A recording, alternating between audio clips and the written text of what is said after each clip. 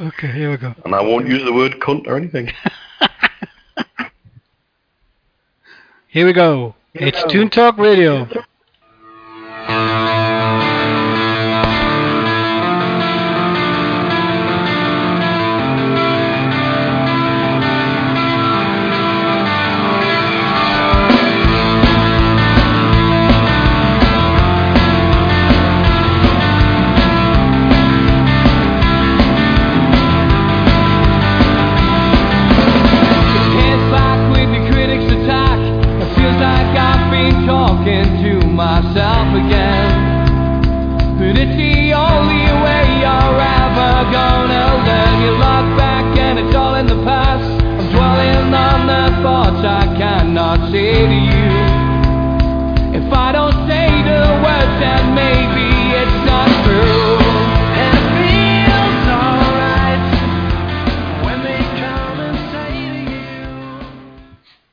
Well, good evening, everybody. It's Andrew Davis from Toon Talk Radio, and we're also available on www.toontalk.co.uk. Just hit the message tab, and you'll see recorded and live shows. We're also going to be available immediately after the show on iTunes as well, which is a newfangled thing we have. So it goes directly there once the show is over.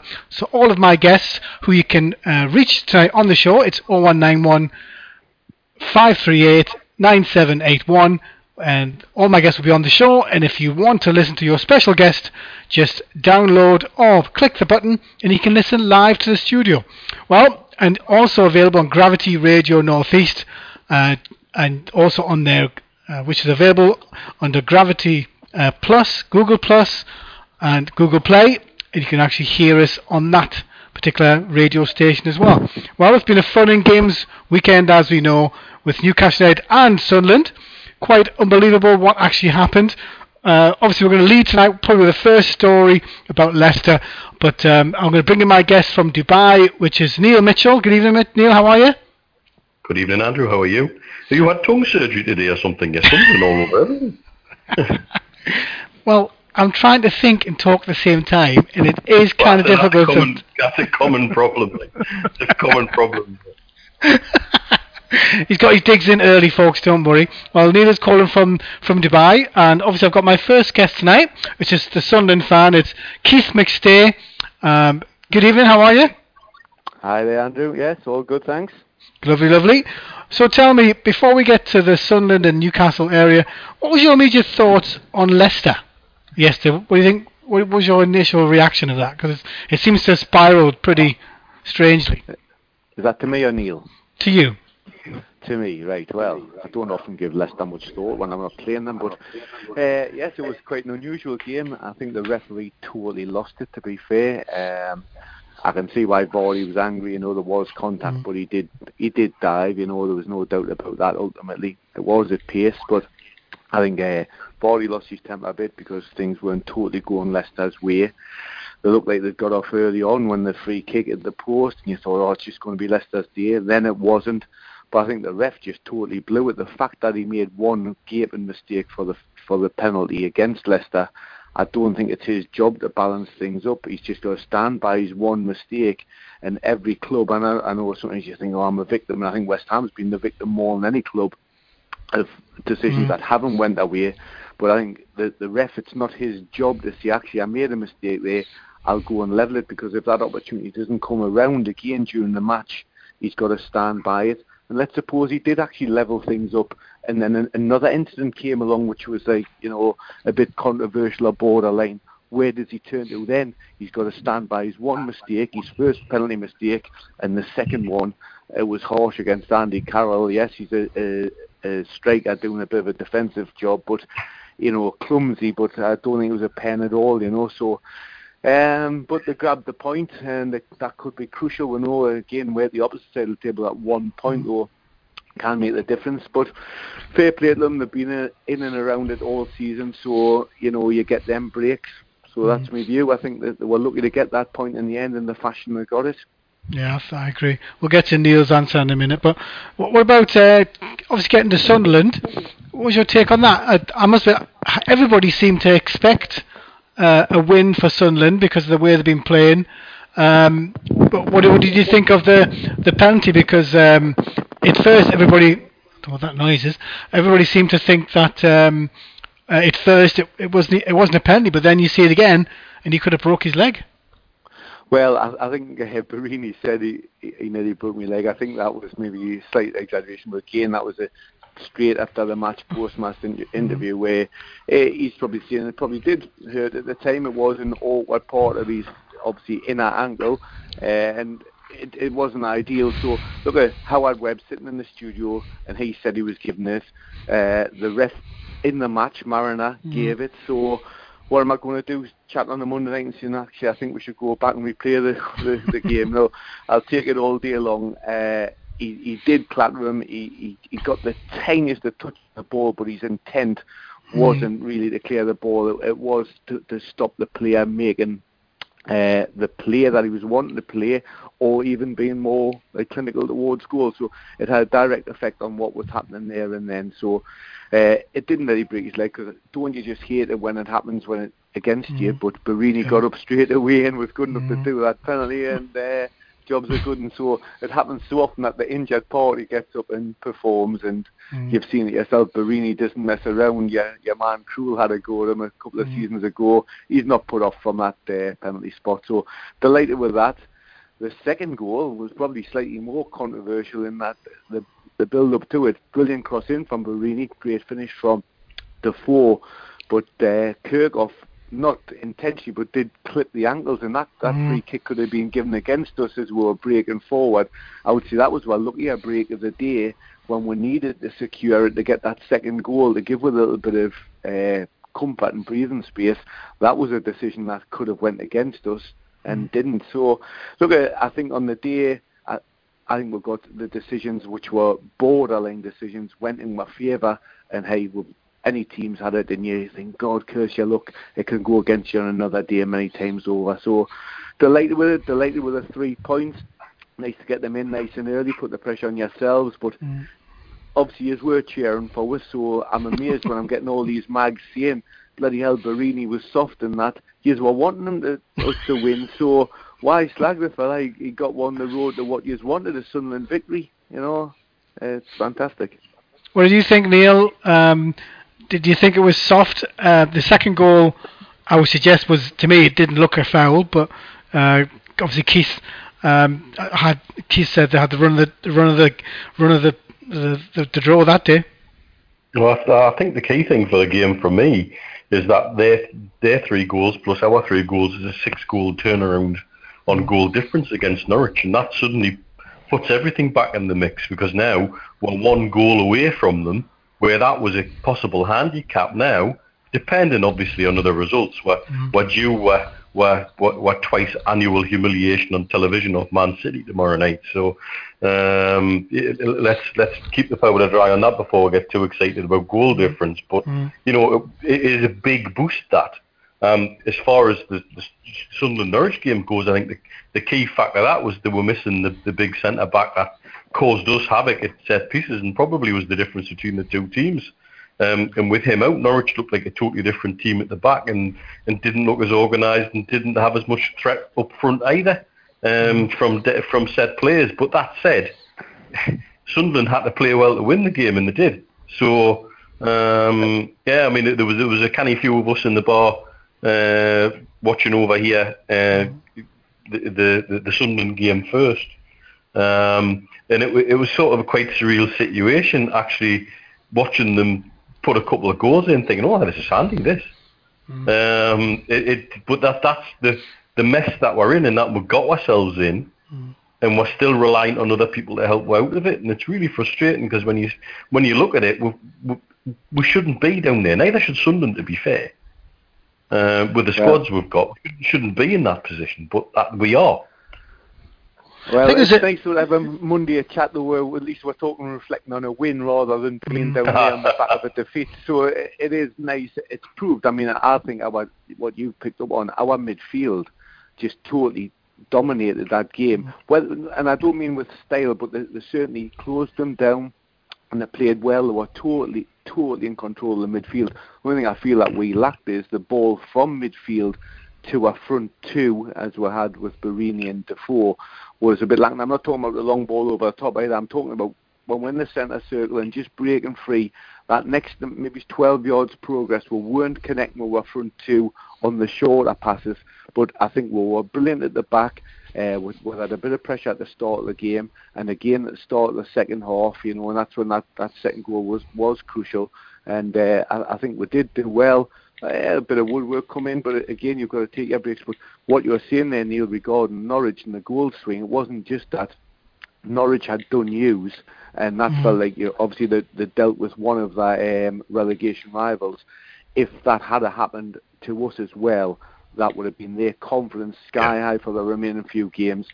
Goal difference aside, they could have just marched on. The 3 points for them would have been just crucial. And unfortunately, and I mean this wholeheartedly, one of us is going to go down with possibly each other or Norwich. It's a shame that both were going down, because realistically, what you have showed on that match on Saturday, that you can score goals and the crowd can get behind them, you can do a whole load better than you have been, and ourselves included. If I could have started the season from January, I'd been delighted, because the couple of draws that we've got, they would have turned into wins at a later stage of the season, but unfortunately we've started a little bit too late, you know, and we need obviously a couple of results to go our way, because yes, it is in our hands, but we've got to do a lot to obviously get them points and overcome some good teams on the last 5 games, yourselves included. I think you've got Liverpool away, haven't you? Which is always good for TV, but never good for you lads generally. Like, never mind the City game, that's always the one. Like, you know, you think, and they're in cracking form, by the way, at the moment, haven't they, with that result last midweek, and again the weekend. So yeah, that's the crack. It's a great Monday to have a win, but it's a long way to go yet. Nice to see Big Sam getting out the fisticuffs there. I noticed that. Hey, honestly, that's legendary. It was handbags at 10 paces, but it's when if your gaffer done that, and it just shows that he's passionate. I mean, when Pardew done it just made us an idiot, because he was confronting me, it was ridiculous.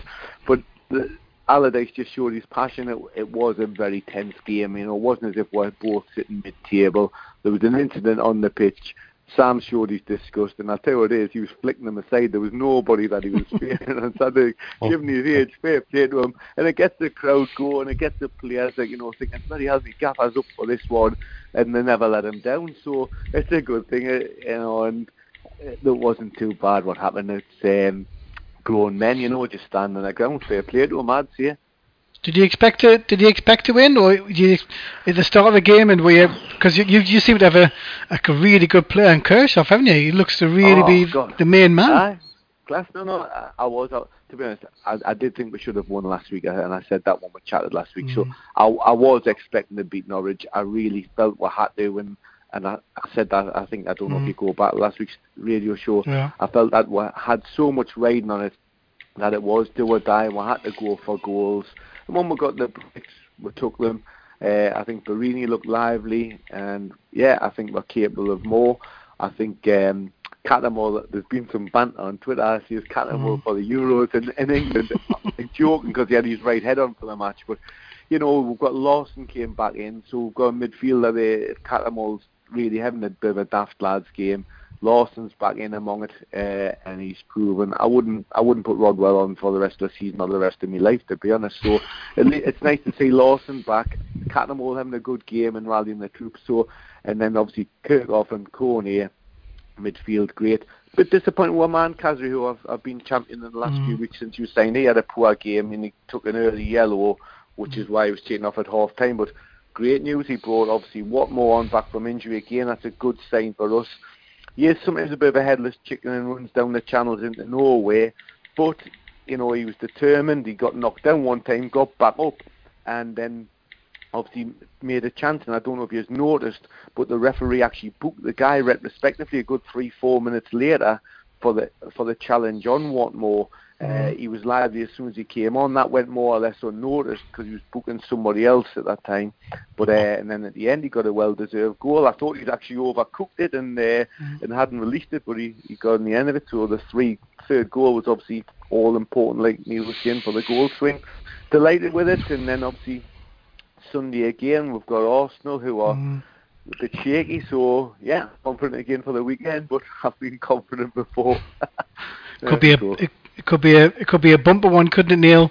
If Newcastle do that needs to be done tomorrow and beat Man City, even though they have a great record against us, it could really be really exciting the next couple of weeks, couldn't it? Well, I think we've left ourselves in a position where I think we do have to pull something out, either tomorrow night or down at Liverpool. I think that's the position realistically we're in. Can we do it? But this season, who knows? I think the one thing that we'll probably have to hope is that Man City and Liverpool both have one eye on European aspirations, because they've both got semi-finals coming up. But they're still quite a long way away. I know City was saying they've added company to the squad for tomorrow night. Well, yeah, let's put him on, because when he comes back from a calf injury, he seems to break down after 17 minutes. So there's something not right about that either. I mean, somebody that has so many chronic calf injuries as a professional footballer, there's something I think genuinely, that is genuinely amiss there. We've surrendered to Man City the last few times we've played them. We've literally just gone with a white flag and the Vaseline and bent over and said, right, just there you go, have 3 points. I hope we've got something more about with, but by God, they played well at the weekend. And they've got some straight force as well. Absolutely, and they come in the mood for it. We'll struggle. Even on the back of a crest of a wave and a boost of a 3-0, when they decide they want to play. That said, I watched the Man City versus Paris Saint-Germain in Paris over here the other week, and three of the four most expensive defenders in the world on the pitch, and it was like watching our back four. They were all over the bloody place. So there's obviously something not right there. One wonders what Pellegrini's mindset must be now, knowing where he's at and where the club's at. If Champions League is their main objective, then who's to say he doesn't rock up and play a team like he did at Chelsea in the FA Cup, and we know how that ended. Let's see. I just don't know. I'm not expecting anything. Let's just say that. Well, our Man City game a couple of weeks ago, when you were talking about points lost, and Andrew kept on trying to maybe get us to take up on the Southampton game, and I didn't feel that was, the points that were totally lost. We were happy when if we got a point going away down there and come away with a point beforehand, would have maybe took it. It did seem a bit harsh towards the end, but the Man City game was the one I stressed that I felt we were robbed of. Certainly 8 point. We played better, and we did on TV on Saturday. We played better against Man City at home. The midweek game, we dominated them, and I'll tell you what it is. Joe Hart again. He tried tactics. I think he actually got booked in that match. He certainly got cautioned verbally for slow play to kick off his time wasting, and ultimately we dominated that game. But there's your risk. We played particularly well against Man City. Didn't break them down. Didn't get a goal, and bang, they hit with. And we ended up with nothing. When 3 points was actually, if you went on to performance, I think we wouldn't have been unrealistic to expect the 3 from that game on reflection. Certainly, we should have held on to the 90 minutes in 0-0, but they're done with. So that's the trouble with them. They can't hurt you. They've got God knows how many millions of pounds of the players. As have yourselves, both players, but these have been there for a while and are performing. So that's a tough one. I mean, Neil, what you're hoping for them 2 games you've mentioned, Liverpool and City, what would be your real expectation? Not which games you get them from, but what you hope to come away points-wise at the end of them 2 games? If we took 2 points, if we got a draw on both, I'd be delighted. We'll just talk about this next Monday and see how good of a prediction. 6. I'd be delighted with 2 points, but actually, I think to stay up, I think we need 3 out of one of them. You need to win one and win.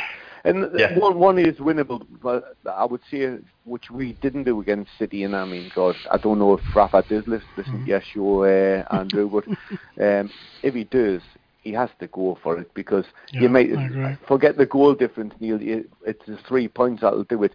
If you get 6-0, so what? really, if you go for a game and you get 1-0 up, you've got to go for a second and try and kill it off, because they could score 3 goals in 5 minutes, whatever. I mean, God, what was his goal tally the other week? He scored in 4 goals in no time at all. Aguero, what was it? So they're capable of totally punishing the team. You've just got to get at them, and you've got to start probably tomorrow night. Saturday's another game, and you've got to get the points in the bag sooner. And then if you did get stuff down there, you've got your 3 safely at home. But for us, again, I find myself, it is a bit unfortunate, but I want you to, well, wishing for you to lose. I know you were supposed to win on Saturday, but we're wishing you to lose, because it has to be yous and Norwich, and likewise, yous have to think it has to be us and Norwich. That's the way it is, and it's a sad situation, but that's the way we are. Yeah, it's a shame, but thanks for coming on, Keith. It's been a pleasure as ever, and we'll get you on for next week, and we've got obviously more guests on as well, so we'll start at 6 o'clock, get you ready. Yeah, go ahead.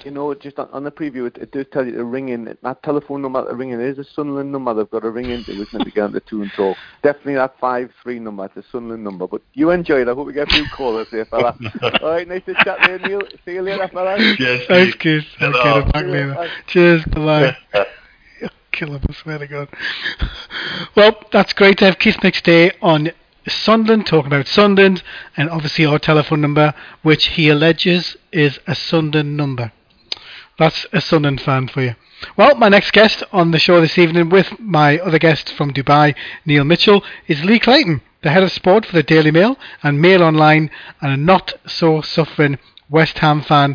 And that is quite correct, not so suffering. Good evening, gents. Yeah, it's been a good season for West Ham, so I'm smiling, and I guess you guys are as well after the result of the weekend, which was a hugely significant and important result, particularly after Sunderland had won at Norwich. So it's going to be a really. I always like this part of the season when it's the business end of the season, isn't it? Whatever's gone on before. Huge pressure on performances, huge pressure on results, and plenty to play for. What do you think on, obviously, Neil, we were talking to Neil and Keith on the incident at Leicester. What was your take on yesterday? Because I must admit, I've been quite surprised. I'm sure your paper's going to run it later, but I'm quite surprised that they took him out. He's been relieved of his duty, and he won't be playing again probably till the week after. The referee, and I thought he did okay, but what was your take on it?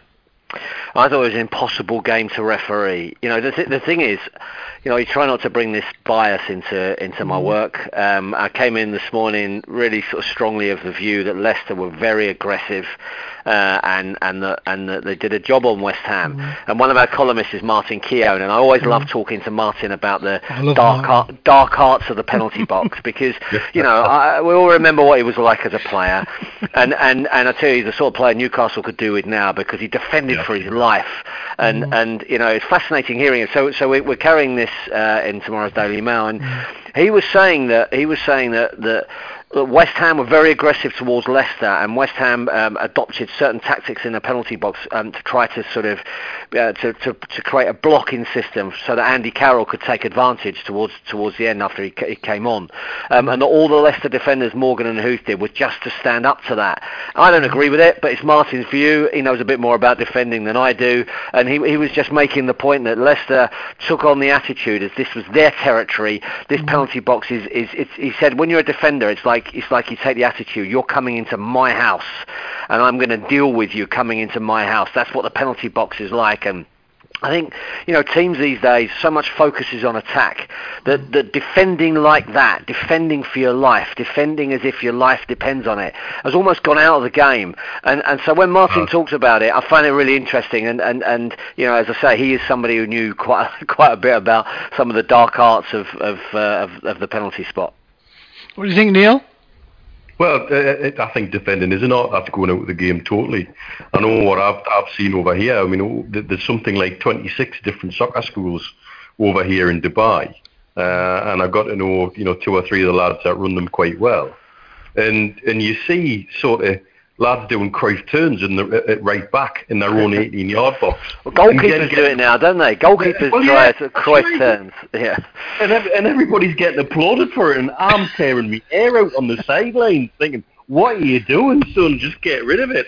And I think there is a bit of a loss of that art of defending. My issue with the referee is not that he was bad or good, it was just that he was inconsistent. Yeah. And I think that's what stuffs games up. If you've got a consistently bad referee, over the course of the game, the players will adapt to the decisions he's making, and it'll not even out, but players will get used to that if he's applying the things the same way. It's the fact that you had incidents like he gave the pull by Morgan, but then didn't give the pull on Huth, which was probably worse. And so it's like, what are you doing? Also, though, if you give pulls like that for a penalty, there's going to be 10 penalties a game. It's madness. It seems like he's just totally lost the plot. As hard a game as it was probably to referee, and yes, lots of pressure in that situation, I think he's just lost the plot totally. The thing is that West Ham are so good a team now, Lee, aren't they? Because they just seem to have another level, which you feel when they go to the new stadium, that they're really, really going to go for it. Just had some shocking decisions though recently, and I think that if I said I thought they conceded too many soft goals recently. So they're winning 2-1 at Chelsea, they draw 2-2. They're winning 2-1 against Crystal Palace, they draw 2-2. They're winning 3-2 against Arsenal, they draw 3-3. They're winning 2-1 at Leicester, they draw 2-2. So I mean, they're entertaining to watch. There's no question about that. Dimitri Payet has been an absolutely fabulous signing, and I always look at teams and I sort of think, where's your identity? Where's your identity? I really think it strongly about Newcastle and Sunderland. Where's your identity? Where are your homegrown players? Where are your local players coming through? And I think there was a bit of a risk that for West Ham, they were losing a bit of identity as well. And then Payet, okay, he's come from abroad, he's a continental player, he's come from Marseille, he had a good season last season. But he's just, he's almost like the leader of the pack in the way that he plays. It's lifted the atmosphere, and the atmosphere at Upton Park has not been good for quite a long time. It's almost that kind of, okay, are you going to entertain us or are we going to lift you? I think the fans obviously didn't have that affection for Sam Allardyce, even though, and I really insist this, he did a good job, but there was never that kind of warmth and connection between the two. But Payet has given the team that, and it's been whatever happens between now and the end of the season, it's been a great joy to watch West Ham this season, and I'm a season ticket holder there. It's a privilege to watch them play, and as you say, now they move to the new stadium, it could give them the next level, but at the same time I think people can't get too carried away, because as we know, it takes a settling in period when you move into a new stadium. It must be quite invigorating though to go to work and then to chat with Martin Keown. That must be like, the thing is, he comes across really well on TV, and he's very honest when he's obviously in your paper talking about the arts of football. Yeah. And even when I looked at the Leicester thing yesterday, when Vardy was pointing at the referee, and it was very quick, it wasn't a sustained attack against him. And the thing is, it's everything to play for, and that game, was exactly what it should be like. I wouldn't say a Man United, Arsenal stage of things, but to me, any team. I'm actually surprised that nobody's said to Martin, can you come in, speak to us, speak to our defenders, because really he's got one of these. The way that he thinks about the game is on such a knowledgeable level. It would be invaluable to any team, wouldn't he? But our Arsenal defence that we're all familiar with, they knew how to defend. We were talking there earlier, Neil was mentioning about people forgetting the art of defending. They mastered that art, that Lee Dixon, Keown or Steve Bold, Tony Adams, Nigel Winterburn. There were all sorts of stories at the time that George Graham used to tie them in a rope. And they used to kind of walk up as a back four, walk back as a back four, and they had to stay in a line, and that's how they learnt their business. And they spent a lot of time on the training pitch, concentrating and focusing on what it was like to stop the opposition. And 1-0 to the Arsenal was the sort of regular line. And in many respects, Leicester, with the way they play counter-attacking football, similar to that. 8 clean sheets in 12 games. And Morgan and Huth, what a story that is about what they've done, those two guys. You could call them journeymen maybe. That wouldn't be too rude, I hope, because they're guys who know what they do, they know their job. But Wes Morgan was knocking around at Nottingham Forest and came on the cheap. Robert Huth was out the team at Stoke, came on the cheap. But way the two of them defend. And again, you know, when I look at Newcastle, and I think Big Sam has really tightened up Sunderland. But when I look at Newcastle, if you're a striker, I really think you're going to look at that and fancy your chances of scoring against Newcastle. And Sergio Aguero, obviously coming to town, he's on 99 Premier League goals, going for the century, and he'll be licking his lips, I imagine, at the prospect of facing that Newcastle defence, because they still, even winning 3-0 against Swansea, which was a big result, as you guys have been talking about this evening, I still thought they looked rocky at the back, and there was still a chance that had Swansea taken a chance at 1-0, then who knows what might have happened. I must admit that when I saw Williams miss that, I think every Newcastle United supporter in the land thought that was going to go straight in the back of the net. It was going to bulge, and the pressure would then come on. What's been your take on the fact that we waited so long to bring in a manager after, you know, when McLaren? It's quite startling, isn't it? Really, that what's been going on, and obviously the background of Jonas Gutierrez as well now enveloping the club. But the fact that we've now got a manager compared to a head coach. What's been your take on Steve McLaren? Because obviously he's got a lot of friends in the media, I understand all that, but he came in. It's such a weird way, and he seemed to be on the back foot from the start. I thought he was a weak manager. I think Newcastle deserved better. I perhaps should declare that when I was a reporter on the road, it was my favourite ground to come and cover football. I used to love the whole experience of arriving in the city, coming out the train station, and just feeling on match days the whole place coming alive right from the start. I came up a couple of years ago when Alan Pardew, who I know quite well, was manager, and I brought my friend up because he'd never had the experience of coming to St James's, and I brought him up because I wanted him to experience what I'd experienced. I was there for the Barcelona game in Europe. I was there for the Manchester United, Philippe Albert chip and the destruction of Manchester United. So I had great experiences of coming to St James's Park as a reporter. And I don't like to see Newcastle in this state.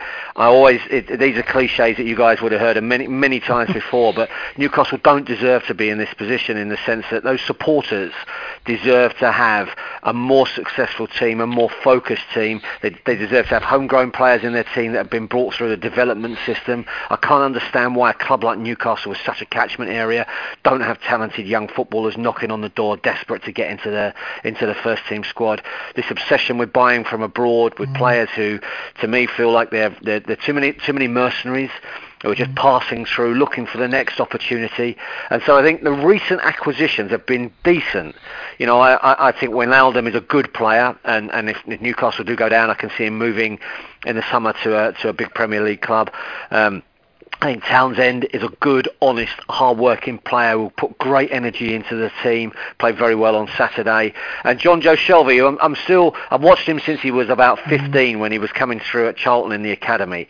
Then he got into the Charlton first team. I've always enjoyed watching him play. Liverpool obviously released him for a reason, sold him on for a reason. Swansea sold him on for a reason. But he's got the platform here at Newcastle. If he can get on the ball and he can play, he's got terrific range of passing, left foot and right foot. And okay, I know there have been some disciplinary issues with him in the past, and I know that there's always this suspicion of him that he doesn't really go through the gears quick enough. But I think that somebody like John Joe Shelby has got a touch of magic, and Newcastle need Shelby pulling the strings, Mitrovic with his big strength and power up front, occupying the centre halves. I think this team's got a chance of getting out. And you know, if I'm looking at the table, it's got to be 2 from 3 now who are going to go down. Defoe at Sunderland, who I think is a terrific goal scorer. But if I look at these two teams, I still think that Newcastle got a better team than Sunderland. And really, it's down to who's got a better manager. And Big Sam against Rafa, we've seen it over the years, whether it was at Liverpool, whether it was at Bolton, whether it was at Chelsea, whether it was at West Ham. There's always been that tension and rivalry between the two. And this could be the biggest battle of all, because whoever wins this battle stays in the Premier League. Neil? Huge, isn't it? Absolutely huge. And I think it's interesting that you make no mention of Norwich there. Do you think Norwich have shot that boat? I've just seen there was a big result, Neil, on at the weekend. You know, for Sunderland to go there, it looked a bit deflated to me. Norwich, you know, looking around their team and wondering where their players were, and we know about momentum, don't we? And Newcastle have been looking for that momentum. That was a big result, and obviously now they play their game in hand against Manchester City. And I just felt if you look at the three teams, I do feel that Norwich are down. And then it's down to the other two, and it's looking at the fixtures, I think Newcastle got a chance. But what is it with Shelvey? Is he didn't start at the weekend. What was the reason behind that? But Well, he's had the captain's armband, and I actually just think it's been too big for him. Yeah. I think giving him the captain's armband wasn't a sensible move at all. It was quite a baffling move for me. And that was McLaren, wasn't it? McLaren gave that to him, didn't he? Yeah. And I think we haven't. We got that first game out of him where he played 2 or 3 sublime passes, and then he's kind of disappeared a little bit. And I think giving him the armband was possibly an idea to bring him out of his shell, and it did. For me, it's done exactly the opposite. Right. Interestingly, he then gives the armband to Sissoko, which was equally as a baffling a choice. However, it seemed to drag him out of his shell. So, hey, what do I know? I think that's it. I think that armband's just been weighing too heavy on his arm. There's a lack of leaders, isn't there? Lack of leaders in the squad. You can see that.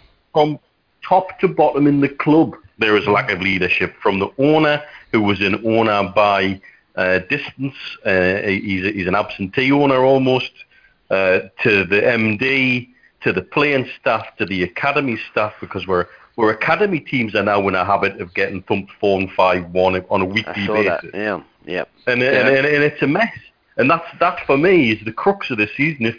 If you've heard us whittering on all season on here, leadership is one of the key words that comes up over and over and over again. And that's the bottom line. In a word, what's wrong with Newcastle United? Leadership.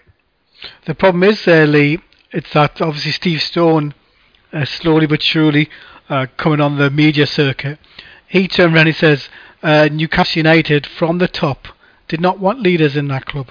They just want the players to go out, play, make the money, and then they'll make money back on them. But it was actively not. They were actively not looking for that. But you're only as strong as your leaders, I think. And you know, if you're confident in your business and confident with what you're about, you just want strong people around you. You don't feel threatened by that. You just want as many good people around you as you can possibly get. And okay, look, you know, we're all being wise after the event on Leicester. I've got to put my hand up. I thought they'd struggle this season. I think I've probably tipped them for relegation. In fact, I know I tipped them for relegation. So that just makes me a complete clown when it comes to tips. But now you see the way that Morgan and Hoos are just bossing it and dominating centre of defence.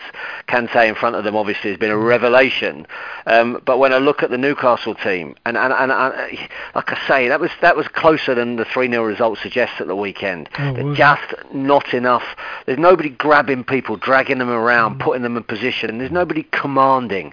And Manchester City will exploit that tomorrow night if they enable them to do so. And that's got to be a bit of a concern. 1-2 people looked as if they played a bit better at the weekend. Hope that gives them some confidence and that it sort of propels them forward. But definitely, if you look at all of those teams, if you look down over the years, you know, I was watching recently some videos of that Liverpool team under Bob Paisley, Graham Souness. You know, I mean, you know, I know he wasn't the most successful manager of Newcastle. I think he's terrific in the Sunday Times and very good on Sky. But what a player he was. He dragged people around all over the place to make sure they were doing their jobs at Liverpool. You need to have, at least down the spine of your team, leaders, communicators, people who are able to drag others around. And, I mean, you know, looking at Arsenal, so Arsenal at West Ham a couple of weeks ago, they haven't got that. You know, they haven't got leaders and communicators through the team. Andy Carroll obviously is looking at that, licking his lips with absolute joy, ping the ball into the mixer, Carroll in the air, you know, looked like he was jumping about 68 foot in the air, but of course he wasn't, and scores a hat-trick because, you know, he made mincemeat of that Arsenal defence. if, obviously Manchester City play a very, very different way. Aguero's movement, as we know, is exceptionally quick across the ground. Looks like he's back on his game. And Newcastle are going to absolutely have to be 100% switched on, and they are going to need to find some leaders in that team in terms of communication, movement, doing their jobs, or else that could be pretty brutal tomorrow night. Yeah, I think it worked today. I must admit, we're talking about what team they could play, and I must admit I'm petrified because the problem is that they've got a game obviously the weekend, I believe. So you can't imagine them playing Kevin De Bruyne because he played 90 minutes at Chelsea. But you can just imagine though that full team that went full tilt against Chelsea will rock up St James's Park. But I do believe with Rafa Benitez in charge, he'll have a game plan and he wants to win that game. I think if that's the game he wants to, he's come back. When he came back, was it a shock to you? Because I must admit, I feel it all started with the superb commentary and the writing of Craig Hope. Well, Craig broke the story about Rafa coming in, and I've got to say, I think it was a smart move by Newcastle because I think he's an excellent coach. But what has he got to work with? When he came into Liverpool, he obviously had good players to work with. In Real Madrid, you and I could coach that team. But he's come into Newcastle. It's late in the day. They're not his players. He hasn't selected them. He hasn't had a transfer window. I think he's still the man to fight this fire. And, there's been some criticism about him being potentially a temporary manager and potentially, this deal that he may or may not stay at the end of the season. Who cares? Let him get in and do his job now and then review everything once you come to the end of the season. There has been a lot of bad luck with injuries, the two goalkeepers being out. The odds seem to be stacked against him, but I sense he likes that. I think he's a good appointment, a good choice. I agree with you. He'll be licking his lips the prospect of Manchester City tomorrow night and the task at hand. But I just wonder if De Bruyne had stayed fit all season. We're looking at those categories for Footballer of the Year. And I'm a member of the Football Writers Association, so I get the chance to vote for the Footballer of the Year. And it's pretty difficult not to vote for a Leicester player. I think Vardy obviously has had a very good season, although been one or two moments that you sort of look at that and slightly wonder if he fits the bill. Mahrez has been terrific, and I think probably I favour that at the moment. I think Kane's had a good season. Payet obviously has had a very good season too. Kante, but De Bruyne would have been in the mix had he stayed fit because he's a terrific player, isn't he? And we saw at the weekend great bursts of pace, clever running. He's a very good finisher too, as we've seen recently in the Champions League. And so if he doesn't play tomorrow night and he is absent or he's on the bench, then that'll be a relief for Newcastle. But he'll still be somebody who could come on and change the game if City need it later on. Neil, what's your feeling for tomorrow? Well, I think we'll be lucky to get a draw, to be honest with you. But as I say, I watched them play PSG a couple of weeks ago with 3 of the 4 world's most expensive defenders on the pitch, and it was like watching our back four. I mean, that was just it was quite remarkable. I was sitting with a mix of Emirati, Man City, and Paris Saint-Germain fans, and some of them were sitting quite literally open-mouthed. It was the kind of football they're not really used to seeing at the very top flight. It was quite comedy cuts. So let's hope they come and have a night like that, because if they do, it could be interesting. But the likelihood is, and statistics would suggest they're not. I mean, we usually get 2 humiliations a year off of Man City, and I just hope we don't get another one tomorrow. I think Mitrovic is key to the game, and I think the other thing is with so much spotlight being on referees at the moment, and so many talking about grappling in the box. I think a good bet for tomorrow night will be a penalty at either end, but I wouldn't mind betting that Mitrovic will win something for Newcastle tomorrow night. I'm not saying the game, but we'll get a decision that goes in his favour up against those 2 Manchester City centre backs, as you mentioned, Neil. They don't look the strongest. They don't look the most confident. And if the ball's in and around them, the quality's good enough. They get the ball into the box, Newcastle. Come into the game as underdogs by all means. Get the crowd behind them, and I think there's half a chance tomorrow night for an upset. Half a chance. What was your thoughts on Andy Carroll? Because obviously the gated angel himself, He left to go to West Ham. Worst decision ever, I think Newcastle have made when it comes to football. I think it's irrespective of the fact that he's been injured since he was here and he went away. But to me, there's rumblings that West Ham will be looking to take offers. I think they seem to want a certain type of player there. And obviously, I know you're not a rumonger, but do you think he'll be there at the start of next season?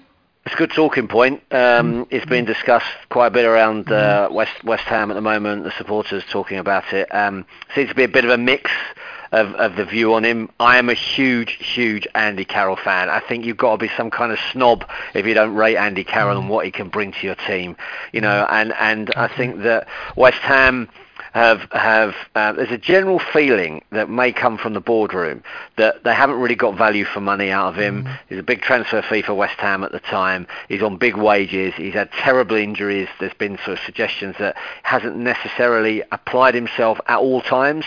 I don't care about any of that. I think he's a terrific player. And when he's in the team, he makes such a difference to West Ham. And he destroyed Arsenal. It was terrific to watch. Great old-fashioned centre-forward play. I grew up watching football when every team had a centre-forward. Whether that was a sort of Mark Haitley type or, Billy Whitehurst or Mick Harford or those kind of guys. Peter With. Peter With. We had David Cross at West Ham. Big, strong guys, led the line, put it about, a real menace to defenders. But of course now that's out of fashion. But that means that nobody's got that type of player, or very few clubs have got that player. Mitrovic could well grow into being that player for Newcastle. But West Ham have it in Andy Carroll. Yeah. So none of this talk of selling him. Keep him. By all means, buy other strikers and have support and mix it up from time to time. And sometimes play 2 up, sometimes play 1 up. He didn't start against Leicester, but he terrorised them when he came on from the bench.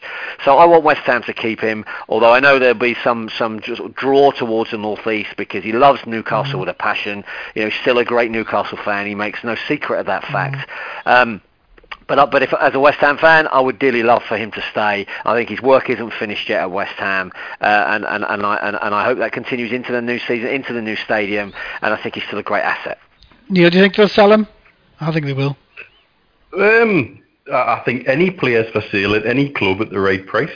It's as simple as that. I don't think there's I don't think anybody's out of bounds these days, and I think if somebody was to come along with an offer that they felt was acceptable, I think they would take it. I think the one thing that Lee makes is a good point is about buying players to mix it up and give a different look. My personal feeling is far too often when you get clubs and they've got a mix in a squad, that they've got a plan A and then plan B is just a different version of plan A. They swap players who are like for like, and they don't really have a way of mixing up. And I think we've been guilty of that this season to a lesser extent, more due to injuries and things like that, to be honest. But I think Andy Carroll as a style of player, has gone out of fashion with the advent of this coaching obsession with zone 14 and inverted wingers and everybody wanting to tuck in and come into this area in the middle. And so as we lose width, we're going to naturally lose crosses and we're going to naturally lose the type of play that gives an Andy Carroll an advantage. And I think I think the game's poorer for it. I think we should be. I think some of this coaching obsession with certain things that then gets misconstrued the way position of maximum opportunity was, for example, in the 80s, and just became basically a big long ball game. And nobody wants to see anything devolve into anything like that. And I think there's got to still be a place for that kind of striker in the game, but you need to supply the right kind of service too. What do you think, Lee? Every time I hear the thing I like about Bilic is that he comes out and he says exactly what's on his mind. And when he talks about Andy Carroll, he always says he doesn't. Is he having a burger after work? Is he not eating the right stuff? Because there's so many connotations to what he's actually saying. But what is he actually saying? Well, I think as a manager, he's slightly frustrated that he thinks there's so much more to come out of Andy. What he doesn't just want to see him play against Arsenal, score a hat-trick, everybody start talking about him playing for England again. I think he wants to see him consistently score more goals, hasn't scored enough goals, hasn't been fit enough. As you suggest, often people are alluding to the reasons for that, but from what I can see, seems pretty settled. You know, he's in a relationship, he's had his kid. I think he is more settled. But I think Slaven Bilic, as you say, speaks a really good game. He's a charismatic guy, and I think his team is a reflection of that. And I think he wants more out of Andy Carroll. And I'll be interested to see West Ham play Watford on Wednesday. Played him against Arsenal, played him against Manchester United, dropped him on Sunday, brought him on, made a big difference. Is he back in the team against Watford? Because if West Ham have got some time off after that, unfortunately, not in the FA Cup semi-final, and so I would hope to go to Upton Park on Wednesday and see Andy Carroll at his best again against Watford, because he needs to sustain it and he needs to maintain the consistency. Terrific player, great asset to West Ham, I think.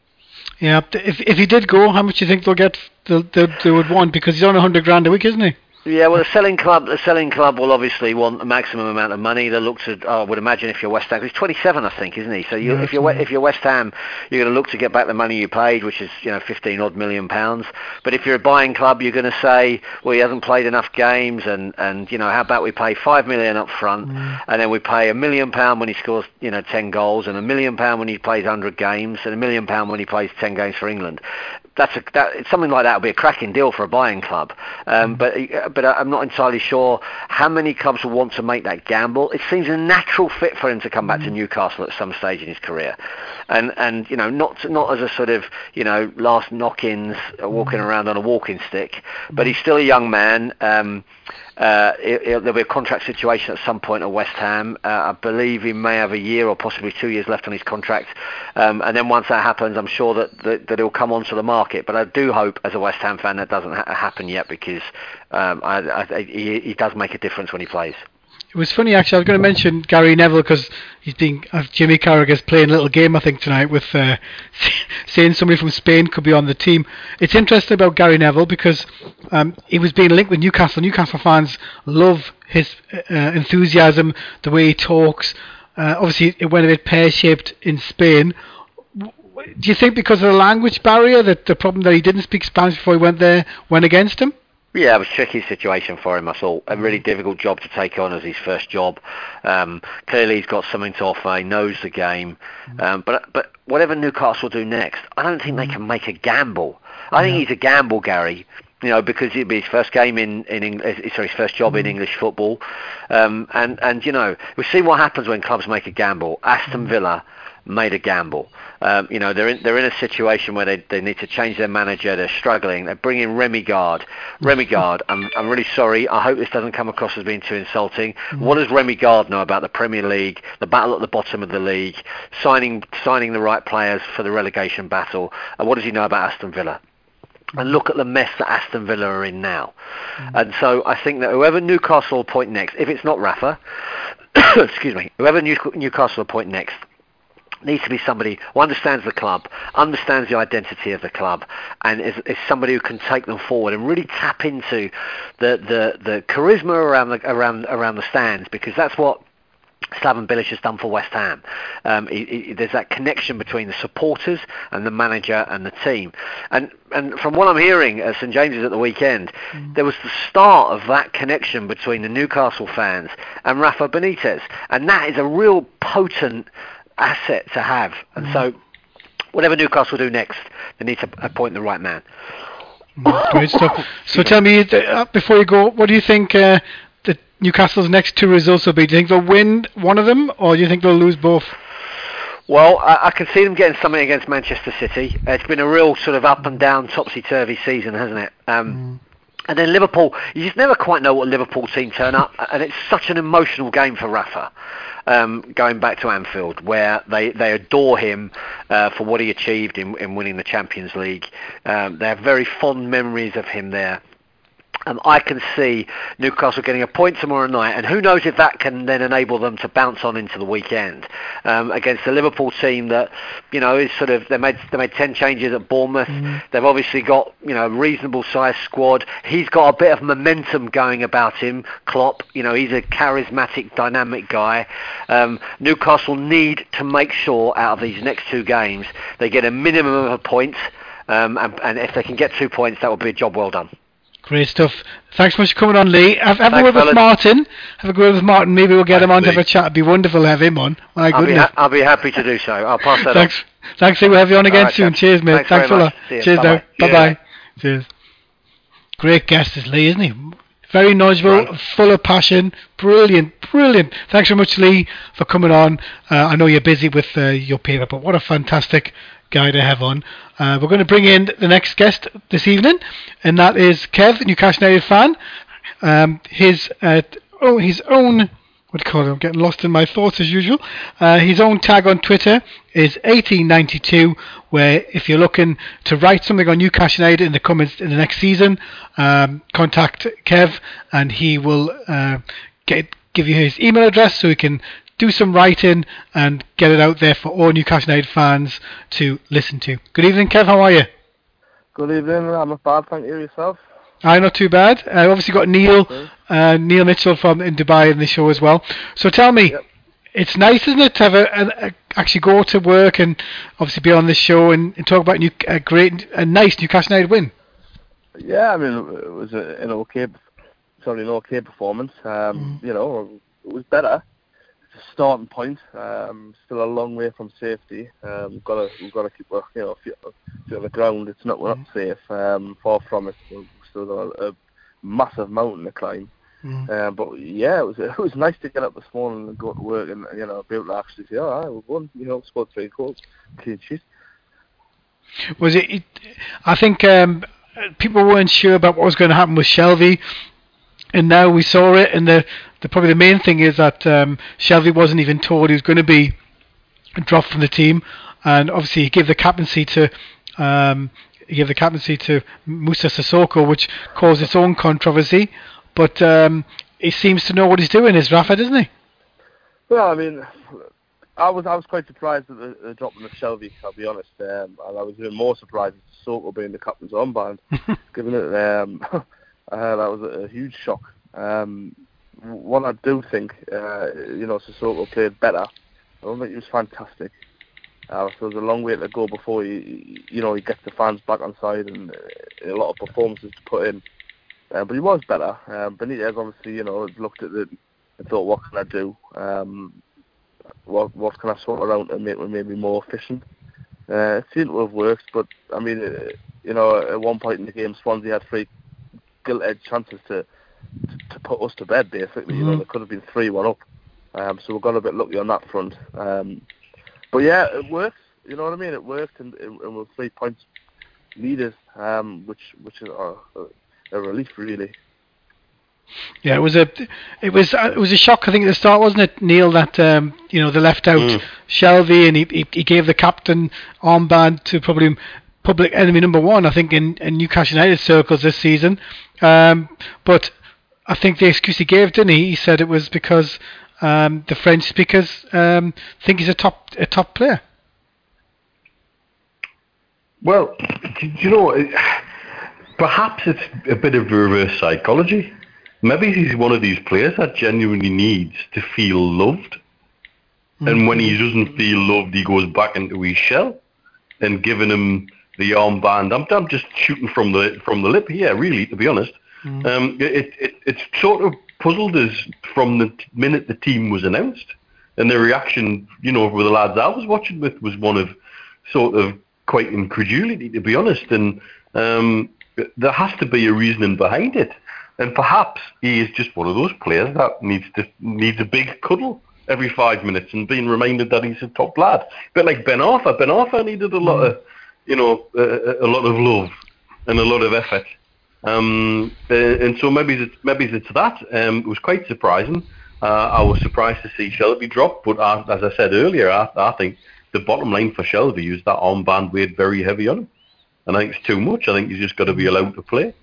And I think Benitez seems keen to pick teams for games, and he'll mix it up again. I don't think he'll play the same team tomorrow night. I think he'll mix it up again. What do you think? What do you think he's going to? I think He looks like he will change the team tomorrow. Kev, who do you fancy to start? Because I think it could be Mitrovic and Cisse. I wouldn't start Cisse. I wouldn't have him anywhere in the other team. I mean, God, what the guy. I was lost to his performance on Saturday. I was baffled by it. I couldn't believe these players get chances and they're coming at the team, and he was appalling. He really was. He didn't get involved. He wasn't holding the ball up. He wasn't doing anything. He's offside again, straight. You've got to stop Mitrovic. When Mitrovic was on, he looked dangerous. He gave the defenders a problem. He hassled them. Perez as well. Perez made things happen. Maybe start the same team, but switch Mitrovic and Cisse around and go from there. See how we're getting on, and then if you need to bring Perez on again, etc., you do. But do you not think the crux in this whole thing is the continued non-play of Wijnaldum? I just think I think his best position is a 10 role. I really do, and he's not getting played there. Why, I don't know. We can sit and watch the games. We've got an opinion. It's down to the manager to pick the team. I think Wijnaldum's best position is a 10 role. He comes from deep. He times his runs well. At the start of the season, he was scoring goals because of that, because where he was coming from, and he was coming at the box at the right time. But he looks flat out. I think Wijnaldum he might need a rest. He looks tired. I don't know. I just think he's a number 10. I think that's the problem. Do you think it's interesting what he says about 10, Neil? The thing was, the 10 role seemed to maybe taken by Sissoko, and he seems to. It came across that he seems to enjoy the role instead of being on the wing. What do you think, Neil? Well, it's another one of these situations this season that I still say, and I think I've said this God knows how many times. How many number 10s do we need in the squad? Yeah. And people need roles defined for them. And if they're not happy with the roles, then on you move. If you're not happy if you want to go on the hoof and not perform because you're not playing where you want to play, then get the back of the queue. Like Perez has looked. He's certainly not built on the season he had last season. I was hoping he would really kick on. But to be honest with you, in our club at the minute and in that team, can anybody really kick on? I think it's probably hard to judge anybody on this season. And I think let's just hope that Benitez is around next season, because I think the pre-season under Benitez and with a bit of planning, I think we could see a lot of different things from a lot of players. So. I think our focus at the minute just has to be game by game, building the points and hoping we dig ourselves out of the brown smelly stuff, and then see where we're at come once the fat lady is singing. It's going to be, I think Kerry's going to be a game tomorrow that should be off the hook, barnstorming game where Newcastle United, irrespective of the fact that we won on Saturday, we have to go after Man City and knock them off their block, because this is the one game that sets up the other games, and we're at home.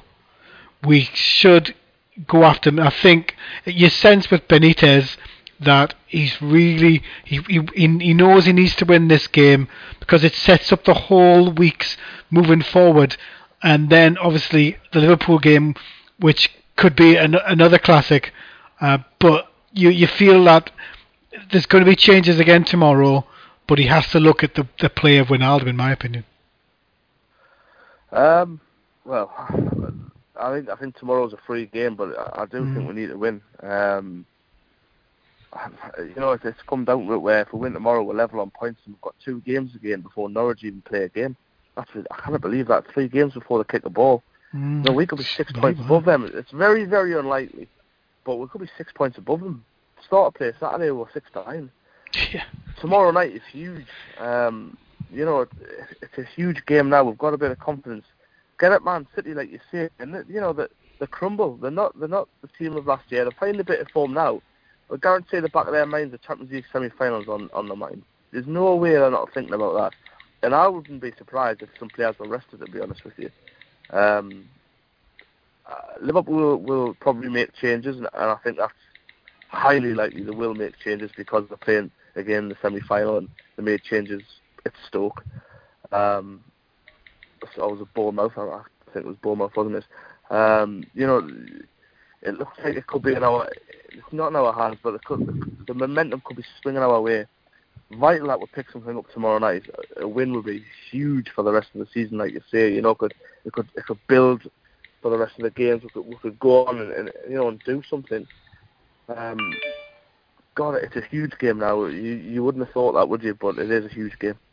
Give me a score. What do you think it's going to be? I tell you what, I'll be positive. I'll go with my head. I'll say 1-1. With my heart, I'll say 2-0 Newcastle. And what do you think about Liverpool? Liverpool, I think we'll make changes, and I think we'll go there and we'll get something. I think we'll get a point, to be honest. I think the changes they make will favour us. I think the issue with when we go to Liverpool, everything depends on the Man City game. I think, Neil. With the fact that Liverpool seem to change their team a lot, they've got a big game themselves. So you can imagine him playing his strongest team against Everton, and maybe switch it over for when he plays us. But even then, they've got Sturridge. They've got you might play Coutinho. You've got so many different options. But the problem with playing Liverpool is that if we go defensive, it'll be emotional game for. It'll be quite an emotional game for Rafa. It's definitely sets it up, doesn't it, Neil? It sets it up. I think the Rafa return factor is the thing that nobody's really talking about yet, but that's probably because we've got Man City to worry about tomorrow. I think all the talk about Rafa going back to Liverpool will kick in after tomorrow. Funny things have happened when managers return. We've got Pardew to come back here yet. Yeah.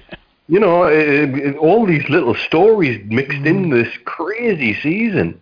And they're happening all. It's not just us, it's with Sunderland, it's with Norwich as well. There's little twists and turns. They always talk about last-minute twists and turns in relegation battles. You never know where the next one's going to come from. We just have to keep going in one game at a time. I think we don't concentrate on Liverpool until tomorrow's out of the way. Though obviously we've got to talk about it tonight because both games are upcoming. Yeah. I think we will make changes and they will make changes.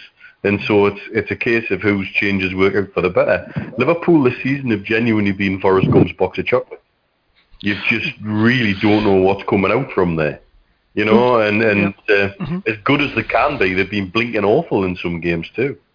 Yeah, exactly. Well, thanks for being on, Kev. We'll catch you next week. We can discuss this again, and hopefully we'll be 3 points ahead, and we'll be really, really... at least with a chance of staying up. But thanks so much for coming on, Kevin. It's been a pleasure as ever. Thank you. No problems, lads. Cheers, mate. Cheers, thanks, Kevin. Cheers, mate. Bye-bye. It's always great to have Kevin on. We never quite know with Newcastle what we're going to do weekly, but Kevin's always keeps it straight. So thanks so much for coming on, Kevin. So the next caller is. It's been a while since he's come on the show, and we can actually salute a good victory. He actually won money as well, thanks to his bets, which I would have done the same thing, but unfortunately it was too late. But good evening, Lee. How are you? I'm all right. It seems to be the Lee show tonight. Certainly more chirpy than I was last week, but we have a chance. We have hope. Before we get to Newcastle, what was your thoughts on? You saw the Leicester game. It seems to be at the top and bottom. It seems to be kicking off. Well, are you talking about just the Leicester game in general? Well, just the fact that the referee has been told to take a week off. A complete and utter joke. He was embarrassing, absolutely embarrassing. It's like Tottenham employed him for the match or something like that. It was embarrassing. Absolutely ridiculous. His decision making was horrific. Although I didn't watch it all. It was just those two penalties. I mean, the first penalty was a disgrace when Morgan had a read and he just dived out, and then the one on Carroll. Carroll hardly touched the kid, but I think he knew he'd made a mistake, so he just tried to even things up. And I detest it when they try and do that, and some of them actually do that. You can see it. Mike Dean did that at St James's he's terrible this for season. He did that at St James's this season when he gave that penalty against Mbemba from like 1 centimetre away, and we got that penalty for pulling in the second half when Mitrovic was getting manhandled.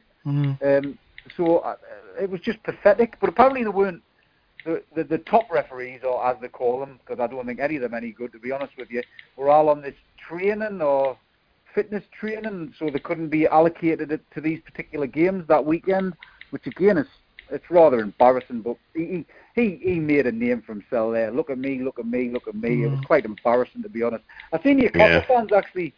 I've seen Newcastle fans like, oh yeah, get in Leicester, all your luck's running out. And I was like, well, what are they saying that for, man? We want Leicester to be up, away, and won the league, and then so Tottenham have got nothing to play for come last year in the season. but the thing is, it could still happen. Like it was interesting. The one thing that took my breath away a little bit, the fact that Jamie Vardy, they're looking at a dispute charge, and all he does for around a second is point his finger at the referee, and the referee just completely ignores it, and he walks off. Now, you know what? I'm convinced, man. I'll see this. I'm doing the face that the top teams, and Tottenham will probably be included that because it's little old Leicester. That's an embarrassing decision that he's getting charged for that. They're going to give him a 2-game ban, right? Just to try and, how can I put it, heat things up for the rest of the season. That's what they're doing, in my opinion. It's absolutely disgraceful. So let's get to the. Obviously, Neil's already talked about it. So tell me, on Saturday, before you put on them bets that won, what was your thoughts on the team itself? Because obviously, a lot of talk beforehand was that Rafa doesn't really fancy John Joe Shelvey, and it seems to be coming true. But do you think it's linked to the fact that Man City are in town and he wanted to change it up? Well, first of all, I mean the day start. I mean, it was one of those days where you kind of Sunderland were on it, 1:15, and trying to sitting there when Fabio Barini's crying and diving all over the place to win the penalty, and I was sitting there thinking, oh God, we'll go on, score. And then George said, "Ooh, Sunderland's winning 1-0," and I went, "Oh, Sun, we want them to win today." And he was looking at us like I was all puzzled. I was like, "Yeah, we actually do want them to win today." And when they won the game, especially 3-0, I was thinking, well, can we go and take care of our own business? We obviously did. I remember when I was walking up the ground, the team was announced, Twitter exploded. If McLaren had picked this side, they'd be hell on. Well, this isn't McLaren. This is a world-class manager. World-class manager. He knows what he's doing. He's not stupid.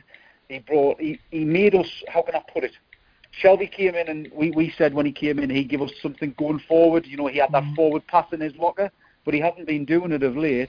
And what Benitez did on Saturday was just try to make us a little bit more, how can I put it, more difficult to beat, more solid, with Colback and Tiote, because they're two lying defensive midfielders in reality. Colback's busy. Colback was everywhere trying to win us the ball back, and we stayed in the game. We made it difficult for Swansea, and then we got the first goal for the first time in a long time, where we had then something to hold on to, something to work towards. So I had no problem with that whatsoever. The fans were crying out for Mitrovic to be brought on around about 70 minutes. I was sitting there going, the ball's coming back too easy. They were creating chances. He made the right subs at the right time, and it's going to have to be similar tomorrow night. We're going to have to stay in the game, and then see if we can just pinch something with the fans getting behind it, because the fans were brilliant in the game on Saturday, especially after we scored, especially when the second goal went in, because it just felt like a little bit weight off everybody's shoulders, and the team at that point played with a little bit more freedom. Yeah, what do you think, Neil? I think when Chevy was axed, and the fact that he seemed to be upset about it after the game, but I thought the defence, the line they were making with Giselles in there, with Mbemba, it definitely looked a bit more solid, and they seemed to have a game plan, Neil, which we probably haven't seen for a while. Well, I think Benitez has probably taken this long to work out what some of the players are about. and get them working to a system. If you notice, he must have kicked nearly every ball through that game. He was up and down and up and down. He almost held the team's hand through the game. And I think that there's a distinct lack of football intelligence amongst our squad. And you know, I remember times of them looking at the bench in games under McLaren, almost pleading for him to tell them to do something. And that should be happening amongst them on the pitch. The fact it's taken young Lascelles to come out and open his mouth the way he did says a lot. Says a lot about the character of the entire squad, unfortunately. But I think we did look far more organised. I think apart from that Williams chance, Swansea did very little for me. And I think Lee's quite right. Once we scored first and we had something to hang on to, it's a different game. And that's, you know, what I'd hope we might. If we can do that tomorrow night, I'll be delighted. Obviously, tomorrow is obviously a totally different kettle of fish, but that's my take on it. Again, as Neil just alluded to there, Lee, with the change with Jack Corber coming in there and Fat Boy Teote, as Neil lovingly calls him, you've got the thing is, Paul Dummett came back in. The players actually came in, did the job, and definitely made it more solidly, didn't they? Well, we've missed Dummett. We have missed Dummett. I personally think he's a better centre-half than he is full-back, but we've been desperate for, you know, a little bit of stability in that particular area, as was said the last couple of weeks. When Anita was playing left full-back, which he's not accustomed to, you know, other teams just targeted that particular area. Although I have to say he was outstanding on Saturday against Montero. He never gave that Montero a kick, and he absolutely tortured Janmaat at the beginning of the season. So, I wouldn't put Jan back in the side full stop. He wouldn't play for me again this season. Anita did a job. He worked hard with Townsend. They linked up quite well. So we found a little bit of a partnership there. The big plus for me is that Lascelles kid. Not only did he out all his teammates 2 weeks ago, he then had a big point to prove. You know, back up what you're saying, son. And he came in and he had a storming game. I mean, Jesus Christ, the kid's built like Anthony Joshua. He's massive. He's a man mountain, and it's nice and it was refreshing that someone could come out and say those things, but then go on the football pitch and actually back it up. And it was like when he scored his goal, it was a bit no nonsense. Get off me, Sigurdsson. He put the ball in the net. He didn't overreact when he scored, unlike my friend Sissoko, who started doing an aeroplane. He just got his head down, got back on with the game, and you know that kind of focus, that kind of mentality needs to run through the whole of the team. And we've given ourselves a chance. We actually have a chance now, and I'd like to think tomorrow night people are going to turn up there and give the team 100% effort in terms of vocal support. Get right on Man City's players back, and a bit like Liverpool at home, where no one give us a chance. If we just sit in, make it difficult for them, keep it to 0-0 as long as we can, maybe pinch the first goal, go in confidence. Anything can happen. Anything can happen. This isn't Man City aren't just going to walk into St James's Park and pick up 3 points easily. That result has done us the world of good. We can beat them tomorrow night if we believe it. I agree. I agree with Lee there. I think, Neil, it's one of them games where, to me, this is about relegation, and we've got to stick it to Man City, irrespective of their players. There's 11 players, Neil. What's your thought? Because it's such a big game in Newcastle's history.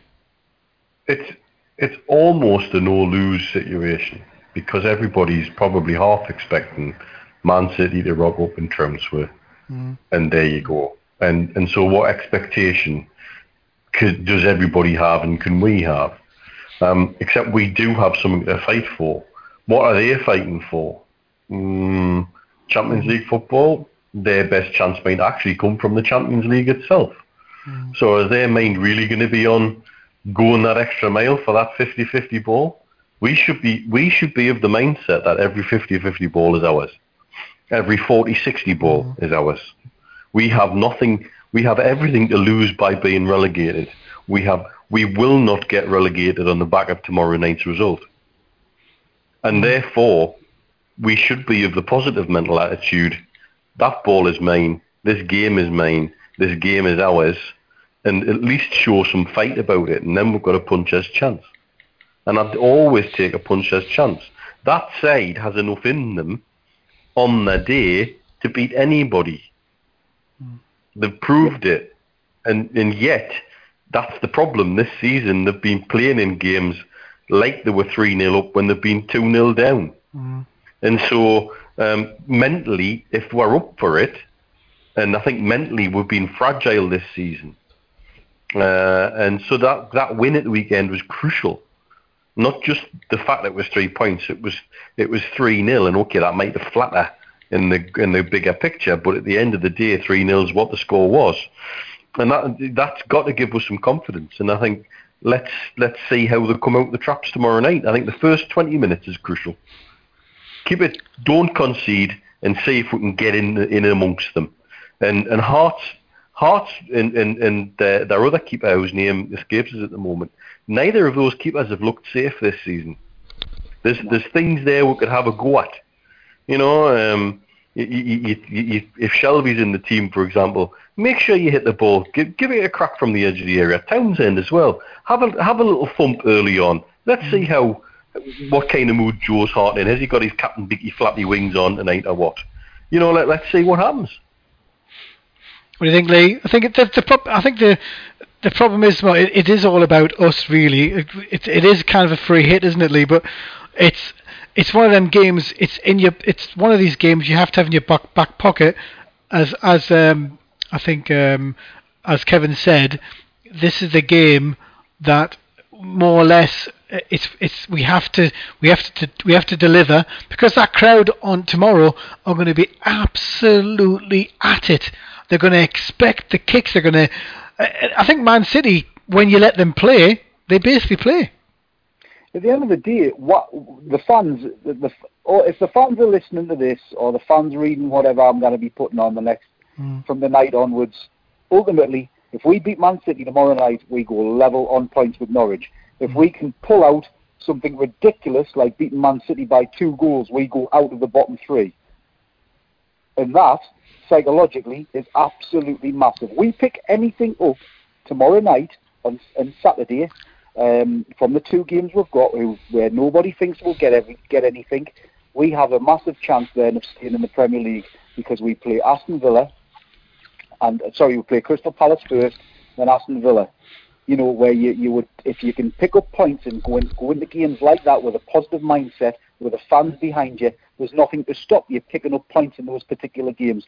Ultimately, at this particular moment in time, I make Sunderland favourites to stay up. I just think psychologically, with that result against Norwich at the weekend, that would be massive for them. Also, defensively, they seem more solid. They're solider than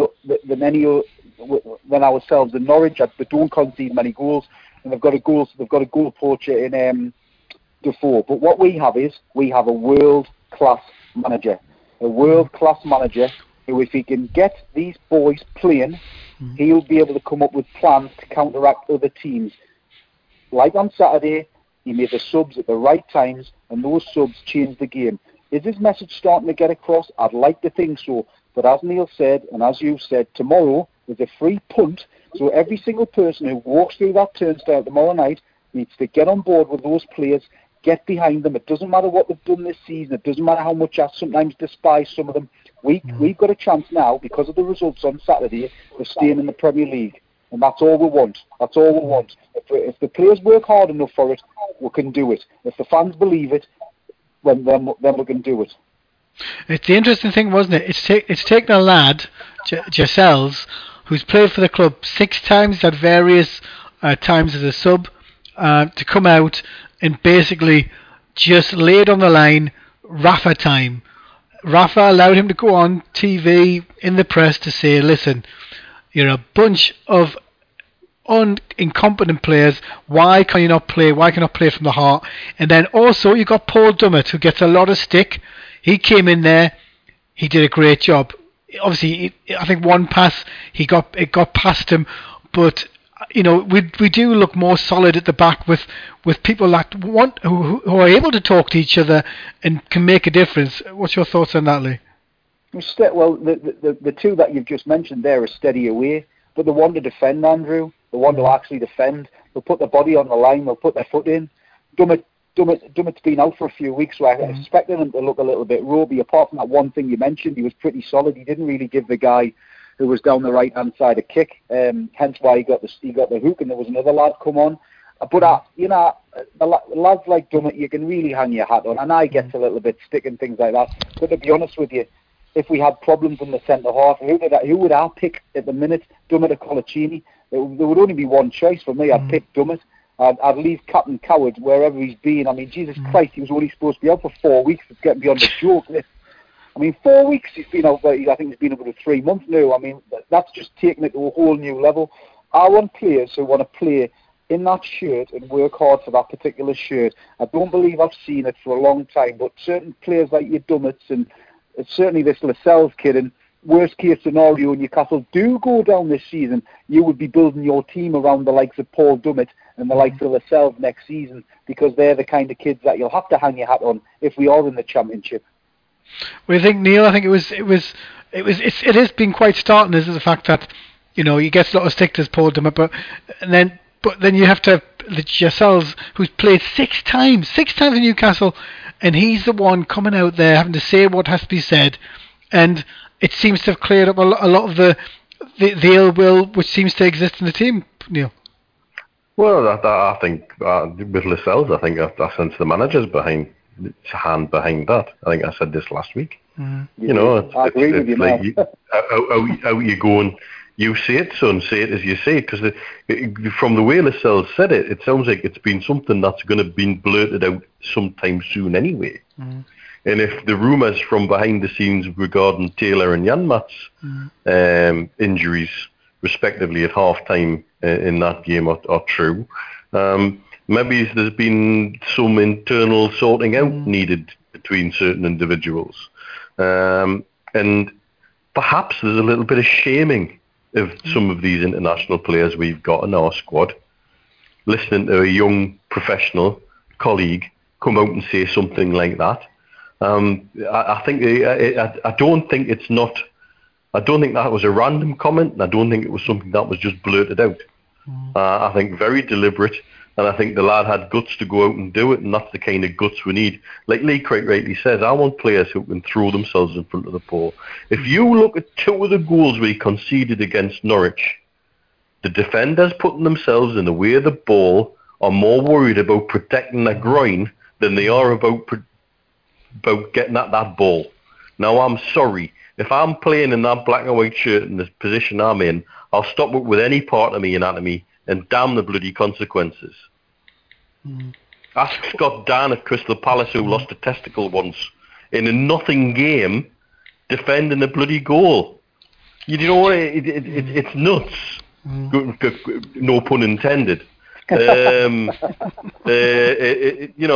when I see players turning their body sideways and putting their hands over their nether regions, for want of a better word, when actually what they should be doing is making themselves stand up and making themselves big against the man and blocking the shot however they may do so. That's what they should be doing, and they're the people we need in. And that's, I think, what we do get, quite rightly, as Lee says, from Lascelles and from Dummett. I think they both do that. Lee, I was going to say that I don't think Stephen Taylor can complain too much, because let's be fair, he gave him a chance, didn't he? He put him in there when I think people didn't expect him. But I legitimately think that Rafa Benitez expected far more from my sister's calling me. He did think. I'm on a radio show. Call me back. I'll call you back afterwards. When it comes to the fact that Taylor was given an opportunity to play there for a few games, and even though his header gave away a chance for Leicester to score, Rafa gave him a chance, and I do think he did expect more from him. Lee, what was your thoughts on it? Well, I think that it's obviously the case, because if you're looking at things that Benitez has done wrong since he's come into the club, that is his biggest mistake. I think we said last week, Lascelles played in his first 2 games. He played in the game against Leicester, and then he played in the game against Sunderland, and he did nothing wrong. Yes, he pardoned Stephen Taylor against Leicester, but he pardoned Mbemba against Sunderland. and Sunderland were on top for large parts of the game, and him and Mbemba dealt with a lot Sunderland had to offer that day, although obviously Rob Elliott made some good saves. So Lascelles did nothing wrong in those first two games. So I was so surprised to see him kind of taken out, and especially given the way that Bacani dominated us when we played against Norwich. We couldn't deal with him, and I was thinking, well, Lascelles is a big old unit, and then we went to Southampton and we struggled with Graziola Pella, and you know, he had Shane Long running in, and I didn't really get that with Benitez, but he's obviously looked at it and thought, Jesus Christ, he's never playing for me again, and it's the right decision. It's just nice to hear a young lad come out and say certain things which are all true, but then go and back it up with a performance. And like I said, when he scored his goal on Saturday, there was he was throwing Sigurdsson off him as he banged the header in, and then it was just a case of his teammates hugged him, but you could see how focused he was on his face. I want to get back in. Let's get organised again. Yeah. We've got something to hang on to now. And that's what we need. We need leaders like that. That's exactly what we need. I'd give the kid the captain's armband straight away. I just thought that's bloody brilliant, that son. Newcastle fans have fell in love with that lad overnight because of what he said last week, and because he backed it up with his performance. Like I said, he's come from Nottingham Forest. As you've said, Andrew, he's only played 6 games, but he put himself on the line. He put his body on the line. He put his mouth on the line. He put his reputation on the line, but he backed it up because everything he said was right. And it maybe stirred some of the players who have been stealing a living this season, for the likes of Sissoko. Sissoko had a good game on Saturday, and it takes someone like me a lot to say that. I mean, seeing him prancing around with the captain's armband a couple of times, I've been in like disarray, but he wore it. He actually wore it with pride on Saturday. And when what Benitez is trying to do with Sissoko, you can see it saying, we need to build our team around him. He's the likes of him can keep us up. If Sissoko performs like he did on his debut against Chelsea for these remaining 5 games, I would imagine we will bloody stop up.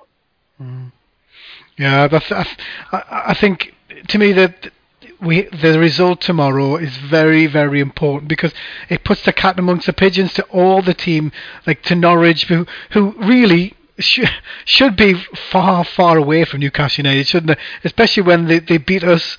You would think, isn't it funny, isn't it? Young managers go for the safety approach, and you can tell in the manager they've got, he seems to have thought, okay, a draw here, will get us through. And now, they could be behind us when they play the next game. They don't play for 2 weeks, Andrew.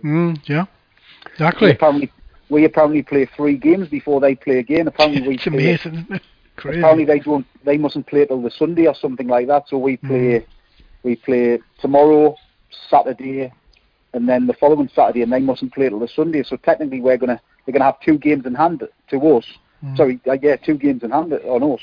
But if I'd rather get the points on the board, if we can get the points on the board. They've got the points on the board at this moment in time. They've got 3 points on us. 3 points with 5 games to go is a lot of points. So give me a result for tomorrow before I bring in Chris Parry from the US. Oh Jesus! Oh God! We haven't beaten Man City in so long. Our record against Man City is horrific. I really can't remember the last time we beat them home and away. Yes, I know we beat them in the cup, but league-wise, I really, really can't remember. And you always think in the back of your head, we're due one. So maybe tomorrow night. I'll make you laugh. We're gonna beat them 2-0, and we're gonna get out the bottom 3. Great stuff, Chris. What about Saturday? Oh God. Right, I'm not giving any results. I've changed my mind. If we get 3 points, if we get 3 points out of Man City and Liverpool, that'll do. Or even a point, that'll do. Okay. Anything would be a bonus this week. Great stuff. Thanks, Lee, for coming on. Remember, I will be posting the show straight after the show. So thanks for coming on, Lee. We'll speak next Monday. Don't worry, the team will get my voice tomorrow night. I'm going to lose it. Good stuff. I'm sure they'll hear you. See you later, lads. Thanks, Lee. Take care. Bye now. Ta-da. Great to have her with Lee, giving it full Monty on Newcastle United. Our next caller this evening is a regular on the show. He's calling from the United States, probably from a golf course as ever. Is Chris Parry. Good evening, Chris. How are you? I'm doing fine, guys. How about yourselves? Not too bad. So, are you more optimistic now after the Swansea game? Were you impressed with the players that came in and did the job, and were you surprised by Shelby being left on the bench? Lots of questions to answer. Well, hang on. Before I answer that, I want to follow up on what that gentleman just said beforehand. Yeah. And he's right. There was someone put out a tweet or something like that Manchester City, they have the best record against Newcastle than any team in Premiership history against another team. That's what Newcastle's facing tomorrow. I think that Newcastle tied them twice. They've never beaten them, and they've only tied them twice. So, if there was ever a time to buck history, and we got the man with Benitez to do it, this is it. This is the time. You want it. And honestly, let's be honest, guys. If Newcastle want to save themselves, and if they want to be a Premiership team, these are the kind of games that they need to win. They need to get points. Games that you wouldn't expect. I mean, the only reason why Sunderland was able to stay up, honestly, the last couple of years is that they were able to find a way to beat Man City and get those extra 3 points.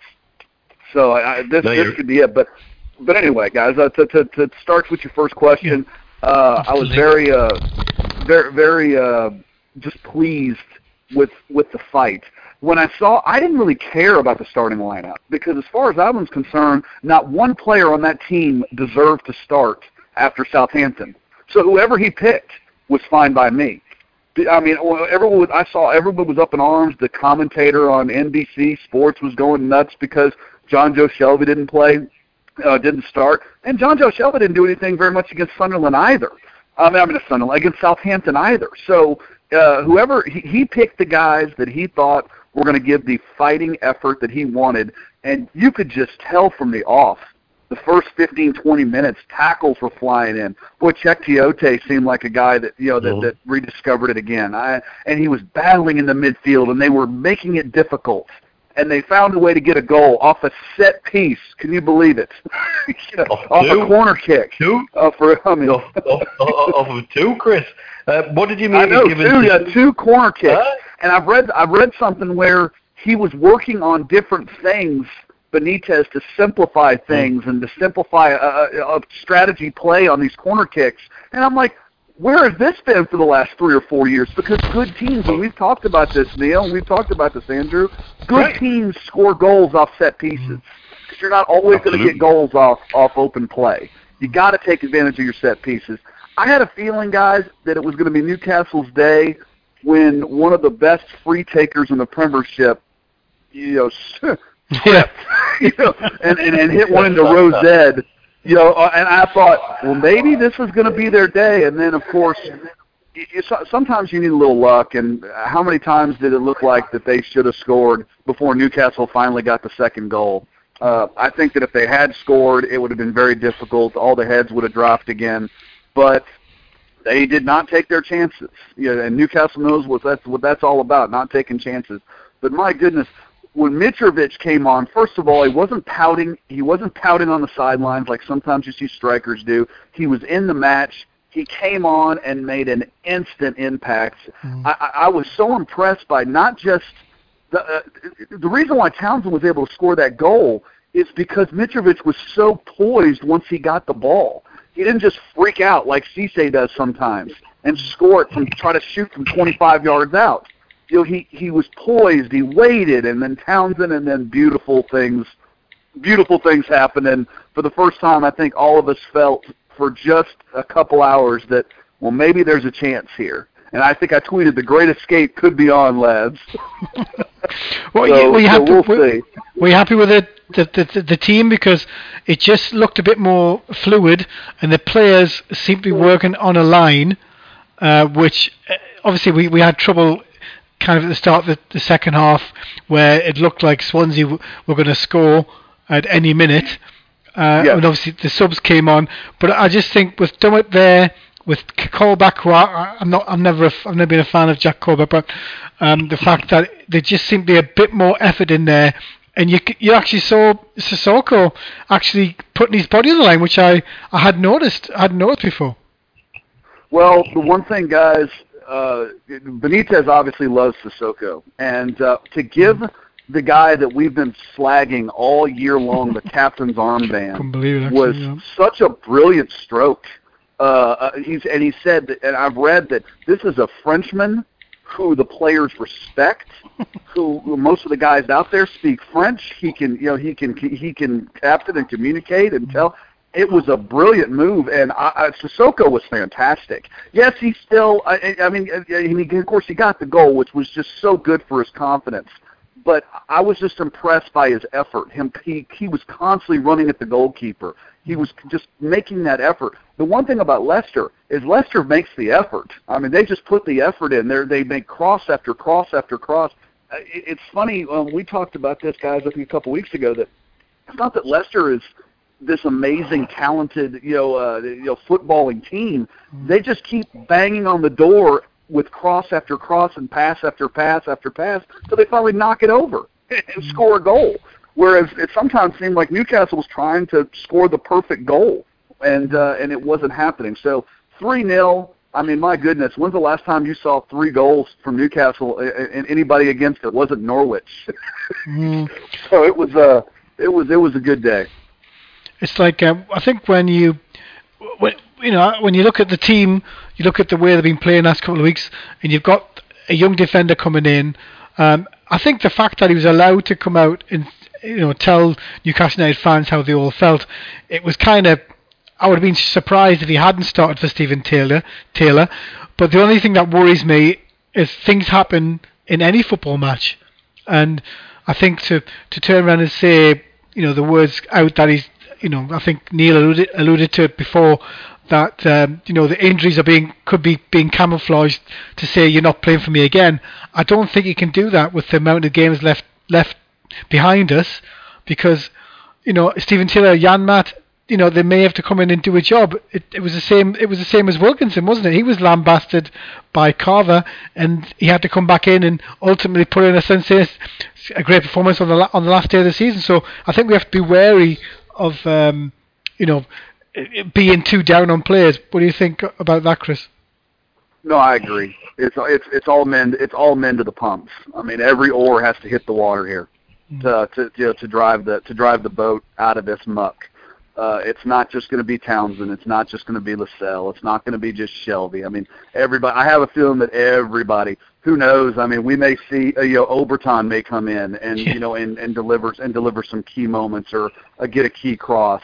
Guys like Rolando Aarons, where the heck has he been? He may actually find be able to get on the pitch and do something. I'd love to see De Jong finally make good on all of the promise and all of the things that we've expected. But it's just good that for the first time in a while, Newcastle's coming into a game with a little bit of confidence. But the one thing I like about Benitez is I don't think he's going to let them just think that. I think it's tempered confidence. They've finally got a result, but they understand that the job is not even close to start to being finished. So it all starts tomorrow. I'm scared to death because how many times has Man City come to Newcastle and gotten all 3 points, sometimes when they don't deserve it, and then roll us over whenever they want to. I really just hope that they're thinking so much about Champions League that maybe Newcastle can nick one, maybe win 1-0, maybe something like that. But the one thing we guys we can definitely we all can agree on is if you give Sergio Aguero the kind of chances that Swansea had in the first half last game or second half last game, Newcastle's going to be in trouble because he's not going to miss those. Yeah, I think it's interesting because I think it depends who he plays up front, but I would be kind of surprised he plays De Bruyne, but he may just decide, you know what, like I don't even know what the next game is, but I think he's probably got a game on Saturday, but I think he has to make changes because he seems to, obviously a few players aren't going to be playing tomorrow, Nasri's going to be out, Silva's out, so I think the temptation that he could have is to play De Bruyne from the start, even though he's just come back from injury. But he's such a game changer, isn't he? Yes. Well, guys, let's hope that they treat this game kind of like an FA Cup early round match, where they just think that they're just going to win this one and then take the next one seriously. The Champions League, and I think they're playing a big, a top one of the top boys in the Premiership. I think I think it's like a 3-game stretch. This one, a Champions League game, and then another game that they're playing, and this is the one that they could kind of look at and go, okay, we're just going to show up and win. And I really hope that that's what they do, because Newcastle has beaten this team in a cup competition before. I mean, we were all shocked when it happened. So it can take place. Miracles can happen, but I kind of disagree a little bit with the previous caller where he'd be happy with a point. Yeah, I think the time to be happy with a point is over. I want 6. I want to win against Man City, and I want to go down and find some way to beat Klopp and Liverpool and get this going, because they can't afford to drop 2 points at all. They can't afford to drop any points, because you know as well as I do that the final game of the season is going to be so difficult to get against Tottenham, because I think they're going to be playing to potentially, especially if Leicester keeps stubbing its toe, they're going to be playing to try to win the league. So they're not coming here just to show up on holiday. So I really think that they need to. These are the games that you got to get the points on. You got to find a way to get. You got to find a way to get these victories if you want to stay in the Premier League. Give me a score for tomorrow, and give me a score for Saturday before I bring in Steve Hasty. Okay. Hey, sorry, Neil. I talked so much you didn't get a chance to get a word in edgewise, bro. Sorry, man.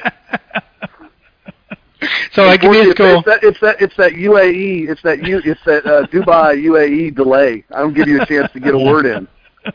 That's it. It's just constantly stopping us, mate. Constantly stopping us. Poor Neil's like, oh, Chris is talking. I'm just going to let him go. So tell me, give me a score before you go. Well, gentlemen, I think it's going to be 1-0. I think Townsend's going to hit a firecracker. I think somehow Newcastle's going to get that one. And then I said 6 points, but I just don't see it. I think potentially on Saturday, let's try to be let's say 1-1. Let's say find a way to go down field and get it 1-1 and come out of this with 4 points. I personally think they need 6 points. Yeah, but 4 points is better than 4 points will do. Yeah, exactly. Well, thanks so much for coming on, Chris.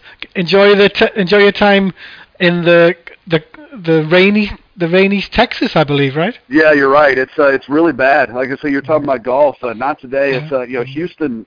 They've had 1,100 water rescues today. 1,100 floodwater rescues is what they just said on the news. Luckily, I'm a little north. I'm a little north of it. We've had a lot of rain, but it's okay. But yeah, they're in bad shape right now in Houston. Well, keep safe, and I'll talk to you next Monday, mate. Take care. Thanks a lot, Chris. Gentlemen, always a pleasure. Cheers, mate. Take care. Bye-bye. Cheers, pal. Cheers. As ever, very passionate and knowledgeable on Newcastle United. That is Chris Parry. And also a very knowledgeable and passionate Newcastle United fan with Steve Hasty from Newcastle's Fans Forum. Good evening. How are you? I'm very well, thank you. Sounds like they're getting hammered over in Dallas, doesn't it? Yeah. They do get the extremes, don't they? You know, I think that's one of the things we're lucky with. We get just the same all the time. We get used to it, don't we? We haven't got to worry about it. So tell me, it's been an interesting week again with Newcastle United, but at least we can actually turn around and go, well, okay, we won a game, quite an up and down game, but what was your thoughts on the fact that our captain, John Joe Shelby, left out of the team and poured him back in, and you've also had, I forgot his name now, poured him back in and put Jack Colbeck back in the team? Well, perfectly honest, I wasn't surprised Shelby was dropped because, quite frankly, his performances over the last 5 or 6 weeks have been pretty poor. I listened to Neil there before. Neil, you were saying you felt as though he had the pain with the weight of the world on his shoulders, didn't you? You know, he looked like a man who needed to be taken out, and I quite agree with you on that one. I don't think he's the character of a captain. I think he may have a physical presence, as in he's a big lad, but he seems to be a sort of player that either goes into his shell or you see the pressure building up with him, and certainly the performances he's been putting in. I think it's more important for him to concentrate on getting back to putting in some decent performances rather than worrying about the players alongside him, who most of whom have been out of form as well. Yeah. Well, as I said, he just looked like somebody who was playing with an armband that weighed 2 ton. And so you get him out of it, get him out the firing line, take him away from it. He's probably another one who needs to feel a bit of love. I think we've got a lot of precious little souls in my squad, and I think that's part of the problem. Was it Paisley or Shankly who talked about players needing either a kick or a cuddle? And I think we've got a hell of a lot that need a cuddle. And I think that was Bob, wasn't it? Yeah, Bob Paisley used to say that. Aye. But and it's that kind of situation that we've got, and that maybe it's taken Benitez 2 or 3 weeks to work it all out, which again makes the timing of his appointment a total folly. It does, yeah, but I think what it also showed, I think what we saw on Saturday was that Benitez, unlike other managers that we've had in the past, isn't frightened to drop these expensive players. He's not. He's now decided, enough is enough. I'm in charge here. There's one man that matters at this football club now, and it's me. I'm in charge, and you're going to do what I do. You're going to do what I say. And Rafa Benitez is stamping his authority on that football club simply by his physical presence and the manner in which he's quietly going about his business. Because let's face it, he has such an air about him. For such a young man as well, may I point out, because he is 4 months younger than me. But he's decided, regardless of what your reputation is, and in the correct way, not in the Ruud Gullit manner, which we were trying to do with Ferguson and Shearer, where it was about me, and only me. He's done it the other way. He's given them their chance, and now he's saying, lads, I need performances from you, and I don't trust you to put performances in. And you may have cost £12 million, and you may have only been here a few weeks, and you may have had the captain's armband given to you, but you know what? I can take it off you just as quickly. And I also think he's seen something in Sissoko that we've all seen, but haven't seen much of. And Sissoko seemed to revel in wearing that captain's armband again. It's not the first time he's worn it, but there was also some little subtle changes. He brought him inside. I don't think he played him in a number 10 role. I think he played him inside. He certainly went up and played the number 10 role, or more of a sort of just behind the striker role alongside Mitrovic when Wijnaldum went off, and he made the moves then. But he played him on the inside of the midfield, and he gave Colback and Tiote an opportunity to play together. I was surprised to see Tiote back in, quite frankly, but he surprised me. I think Neil was as well. So much as he surprised me by putting a fairly decent shift, which is a change. But again, it was a very disciplined shift. Once he had his statutory, I'll kick anything that's above a blade of grass. He then sort of settled himself down and just did the basics, and maybe that's what the manager was looking for. I thought Wijnaldum was disappointing. I didn't see anything in him, and I thought, as most of your callers said regarding Cisse, what you get from Cisse now is what we're seeing week in, week out when he's selected, which is not the player that we remember. I did ask somebody sitting alongside me whether they felt as though Cisse had spent his first season and a half simply in some sort of competition with Barr to try and prove that he was a better footballer, and then once Barr left, he decided, well, I can rest on my laurels now. That's it, done, because quite frankly, since Barr left, he hasn't put in a performance or a shift, to be perfectly honest, But it seems that Rafa likes him, doesn't he? He seems that Rafa likes him, though. I don't know whether it's a case of liking him. I think what Rafa's doing is he's going out there, he's asking players to do certain things. He's certainly a mobile player. I'll give him that. He runs all over the place. He's willing to do that, and he tired out the back four because he's looking at their back four and he's thinking, there's a few wordings there. I'll give him.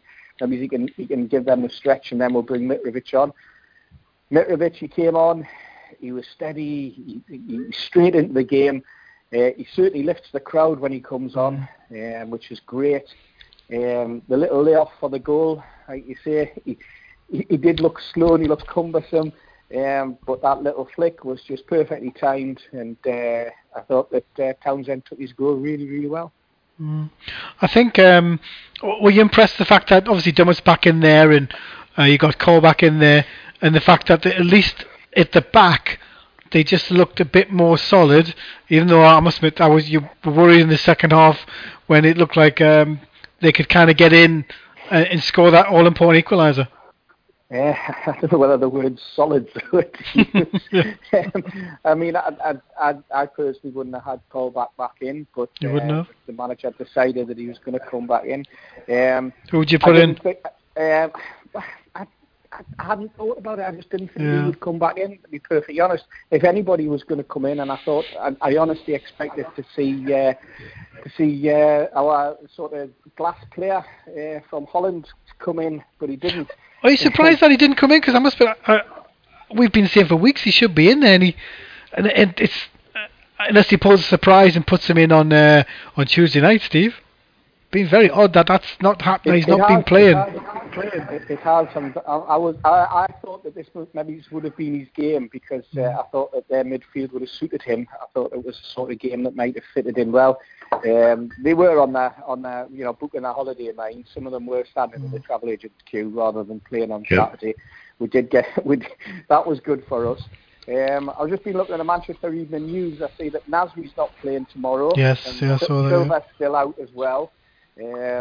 Sanya's out, Clichy is out, both of whom obviously were out on Saturday anyway, along with Silva. So you've got Zabaleta, who, if Townsend can attack him, if Perez is playing him, he can have a go at him. Kolarov, not the best of defenders, but he likes to bomb down the wing, so gaps appear. And as Neil said earlier, the two central defenders, I know that saying that Vincent Kompany's back in the squad. I'd be amazed if he risked Vincent Kompany at this point when they've got big games coming up. But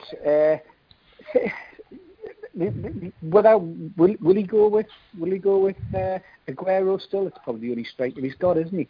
I'd be so shocked as he plays him. I'll be amazed if he played him and he played De Bruyne, because I'm looking at it thinking, if I was a Man City fan, Europe is where we want to be. Arsenal don't want that third place. There's a bit of a chase on, and do we really want to follow that chase for to get second place? I think the first place is probably out of the question for them. But I think they've got a very, very good chance of getting into Champions League final, and I think that's where Pellegrini's targeting. And if Pellegrini throws some of his star players in again tomorrow, 3 games in 8 days, it'll be a big risky move for him. You think Neil? You think he might put in Demichelis? Because I'm hoping he does. I hope so. I hope so. Yeah, I hope so as well. Look at it. I think he's going to use the squad. I do think you're going to see him make quite a few changes. The trouble is, of course, they've got squad depth and abundance. Yeah. They've got players who weren't even on their bench on Saturday that could walk into some teams. So, but I think Sterling's one of those, isn't he? Sterling's expected to be in the squad, and he's a perfect example of someone, £49 million, and you would expect to have been it for that amount of money to be your first choice in that team.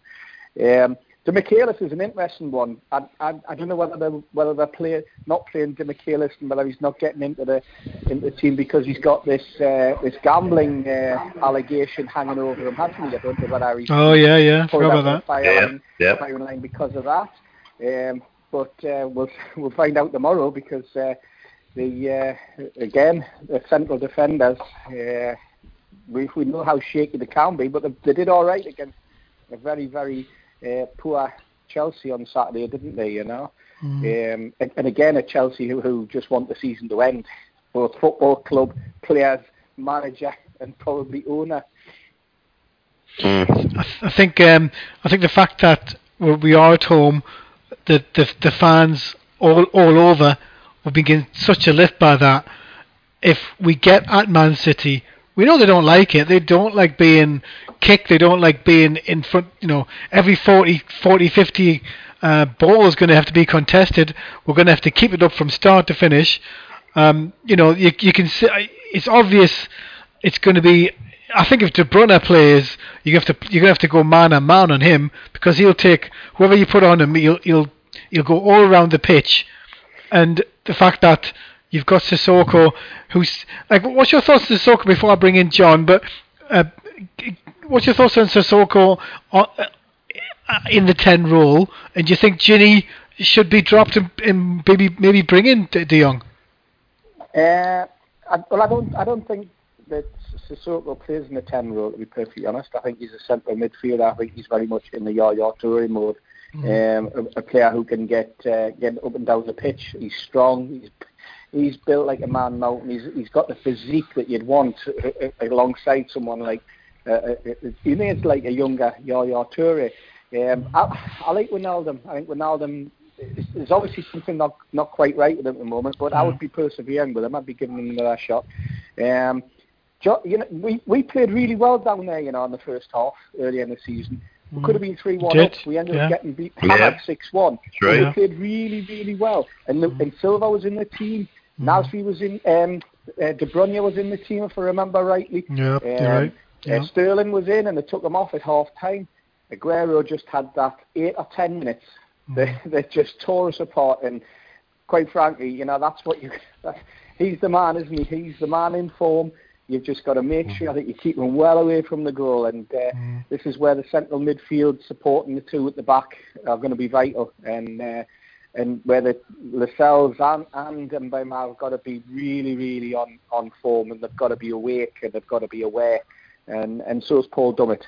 So, but you know what? These are the games that we love, and I think these are the games that some of those players will revel in, because all of a sudden, for the first time in a long time, we're playing one of the big teams again. We haven't played any of the big teams. We've been playing with the teams that have been casually wandering around the middle or at the bottom end of the league. We've got an opportunity here to play one of the top teams, and there's a lot to show. And I think we've seen performances this season when we've played some of the top teams where we've done really, really well. And I'm hoping that at home, this is one of those games again with a 50,000 crowd behind us that we can do it. Just give me a score. I'm gonna say to you, Rolando Aarons. It could be. I think he might be used on Tuesday. Just a thought. All right. Possibly. I think he was in the squad, and I think you need something. You're going to need something to stretch that defence, especially pace, because he's only going to go one up front, Steve, isn't he? You know what? If anybody's done their homework, it'll be Rafa Benitez. As somebody pointed out yesterday, there was an Aston Martin pulling out the training ground at 6:30 last night. I wonder if it was Rafa's. More than likely it was, because that's the sort of bloke he is, isn't it? He'd have been in there with his coaches, and he'd been making phone calls. He'd been watching videos. He'll have it all planned. He was probably ironing the kit as well, knowing him. Well, give me a score before I bring in my last caller in John. Give me a scores for the tomorrow and Saturday. 2-1, I think, tomorrow. Liverpool, different kettle of fish. Again, though, big game coming up. You don't know which Liverpool's going to turn up. And it's a big game for Rafa as well. And it'll be an interesting one. And I think, again, I'd like to think we can pick 3 points up there. I'm not hanging my hat on it, but certainly 3 points tomorrow is what I'm expecting. If we don't get 3 points tomorrow, it's not all over, but it's going to be making it very, very difficult for us. Yeah. Well, thanks for coming on, Steve, and we'll catch you again next Monday. Thanks, mate. Brilliant. Cheers. Thanks, Steve. Take care, Neil. Cheers, mate. Well, that was great chat with Steve Hasty, giving us insight on on his thoughts on the Newcastle's win at the weekend. And our last caller this evening is John, Newcastle United fan, one of our regulars. Good evening. Good evening. Good evening, John. How are you? I'm fine. How are you? Not too bad. So I was going to say you must be pretty happy with how it turned out on Saturday. Obviously, the Sunderland win seems to have left the door ajar for us. I was really happy with the performance on Saturday. I thought we played really, really, really well. I thought it was disciplined. Not a word I used in Newcastle, but it was very disciplined. I thought we played really well. I thought Jamal was fantastic at the back. He backed up his words, what he said about last week, saying that we've got to book up his ideas. And they just responded. I mean, I thought Vernon was a fantastic... To be honest, I think he's a better right back than Darrell because... not only could move forward, he could actually defend as well. I think he had a wonderful game at right back. And, I think we all played well. We really did. But disappointed with Genie again, right? But I'm not going to slate him because he's having a difficult time at the moment in time. But all of all, 3 points, clean sheet, long way to continue. Were you surprised that... John Joe Shelby didn't start? If I'm honest with you, I'm not going to back Rafa's judgment, and here's why. Because Rafa is a manager, proper world-class manager. He knows what goes on. He knows what he's doing. And if I'm honest with you, I mean, John Joe, the last few games, he, to be fair, he hasn't been out of his best. But at the end of the day, I mean, maybe placing the subs, maybe a bit of shock to him. But he has to keep changing the team. I mean, he has to keep changing players all the time to find out who's actually going to do the job to keep us up in the league. But yes, I'm just I have to trust Rafa's judgment. And if he's going to pick Musa as captain, and it's going to be a shock to a lot of people thinking, "Oh no, what's he doing here?" You know what I mean? But I had no problems at all. If he's going to put Musa as captain, sort of thing, okay, he might not be everyone's cup of tea. But I tell you something, on Saturday, I thought it spiced up his life, really, because I thought he played really, really well. He actually won a title. I was going to say, I think, can you imagine if McLaren had done that? Isn't it? It's quite remarkable, isn't it? If the decision making by McLaren, and now any decision by Rafa, it definitely makes. It just shows a difference when you've got a manager that has the respect of the fans, Neil, isn't it? Oh, absolutely. 100% that people are prepared to turn around and say, we're going to give the guy the benefit of the doubt here. Because the look on some of the lads' faces that I was watching the match with when they realised who had the captain's armband was a picture. You know, there was literally jaws open. People couldn't work out what the reasoning was, but it's quite obvious it had a positive effect on him. Definitely. What do you think, John? I have to agree what Neil says, sort of thing, you know. I mean, he's not really wrong, is he? But no, I have to agree with him on that one. I'm just surprised that he's got the captain's job, and that's one of his best performances I see for quite a while. And I just hope if he comes on playing like he has been between now and the end of the season, and just play the way he can be capable of doing. He's a big physical lad. What's he, 6'2"? I mean, he should be bossing the people around midfield all the time, and if he can do that, and then he get no complaints from us. But at the minute, he knows the situation now when he's at the bottom of the table, and if you're going to stop in this league, he has to up his game. I think the one thing it seems to me, Neil, that I think maybe given the armband, he wants that extra 10-15%, Neil, from Sissoko, because he probably knows that he's got it to give. Well, yes, and we know he has, because we've seen it all too infrequently, but we've seen it. We know what the lad's capable of, and so we've got to find a way of getting it out of him. Absolutely. And perhaps he's hit on the magic formula. You know, it's as strange as it is to say. Giving him the armbands, he seemed to revel in it. He seemed to love it.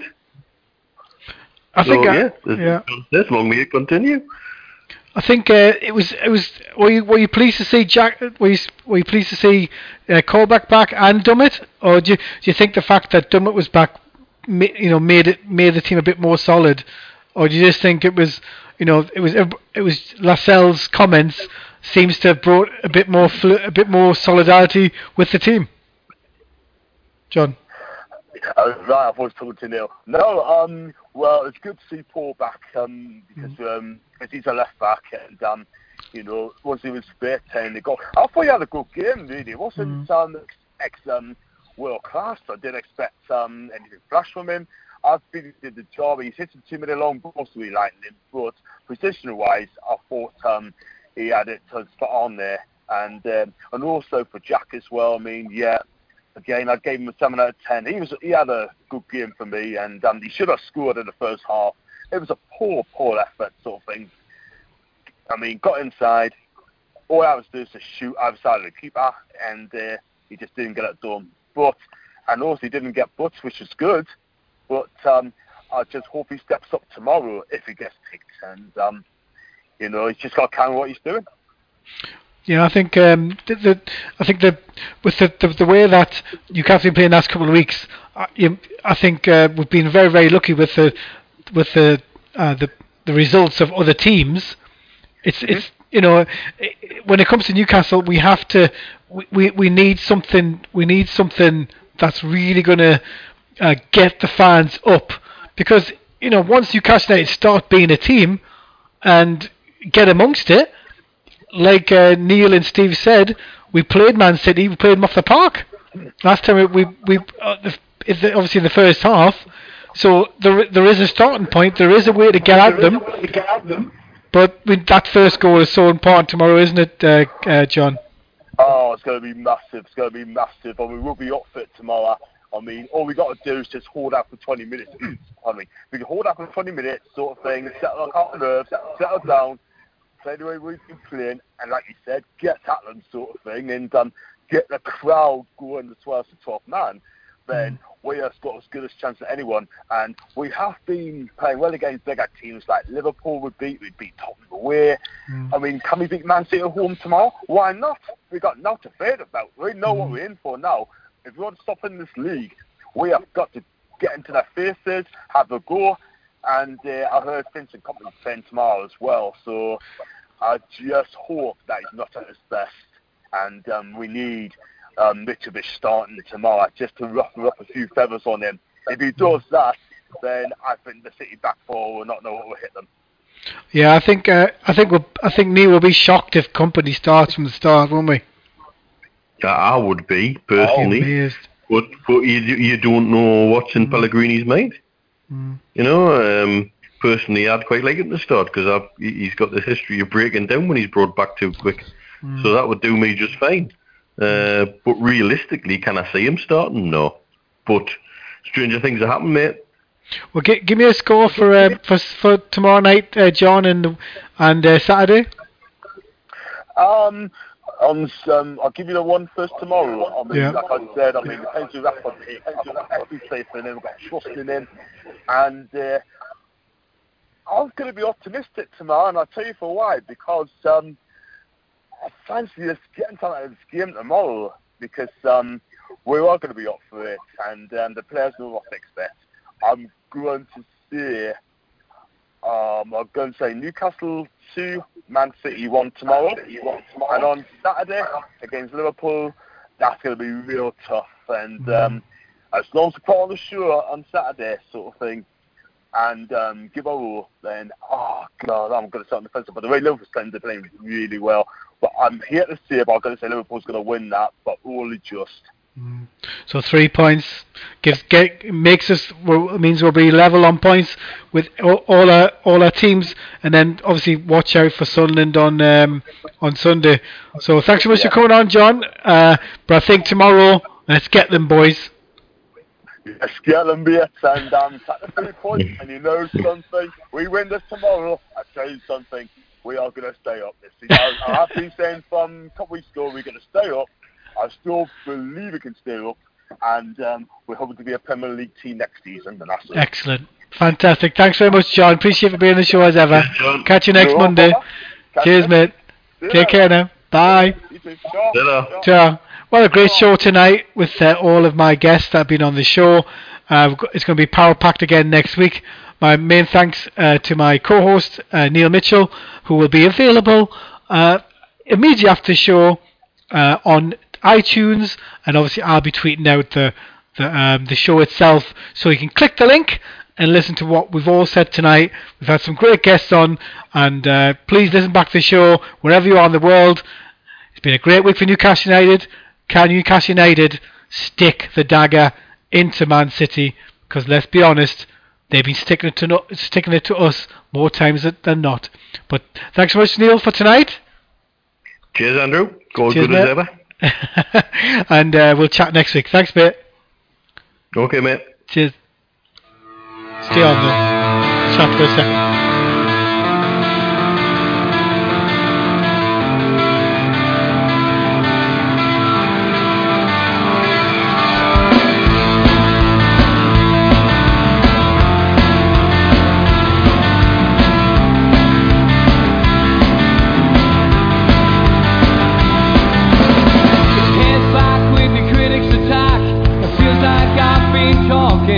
Myself again, but it's the only way you're ever gonna learn. You look back and it's all in the past. I'm dwelling on the thoughts I cannot say to you.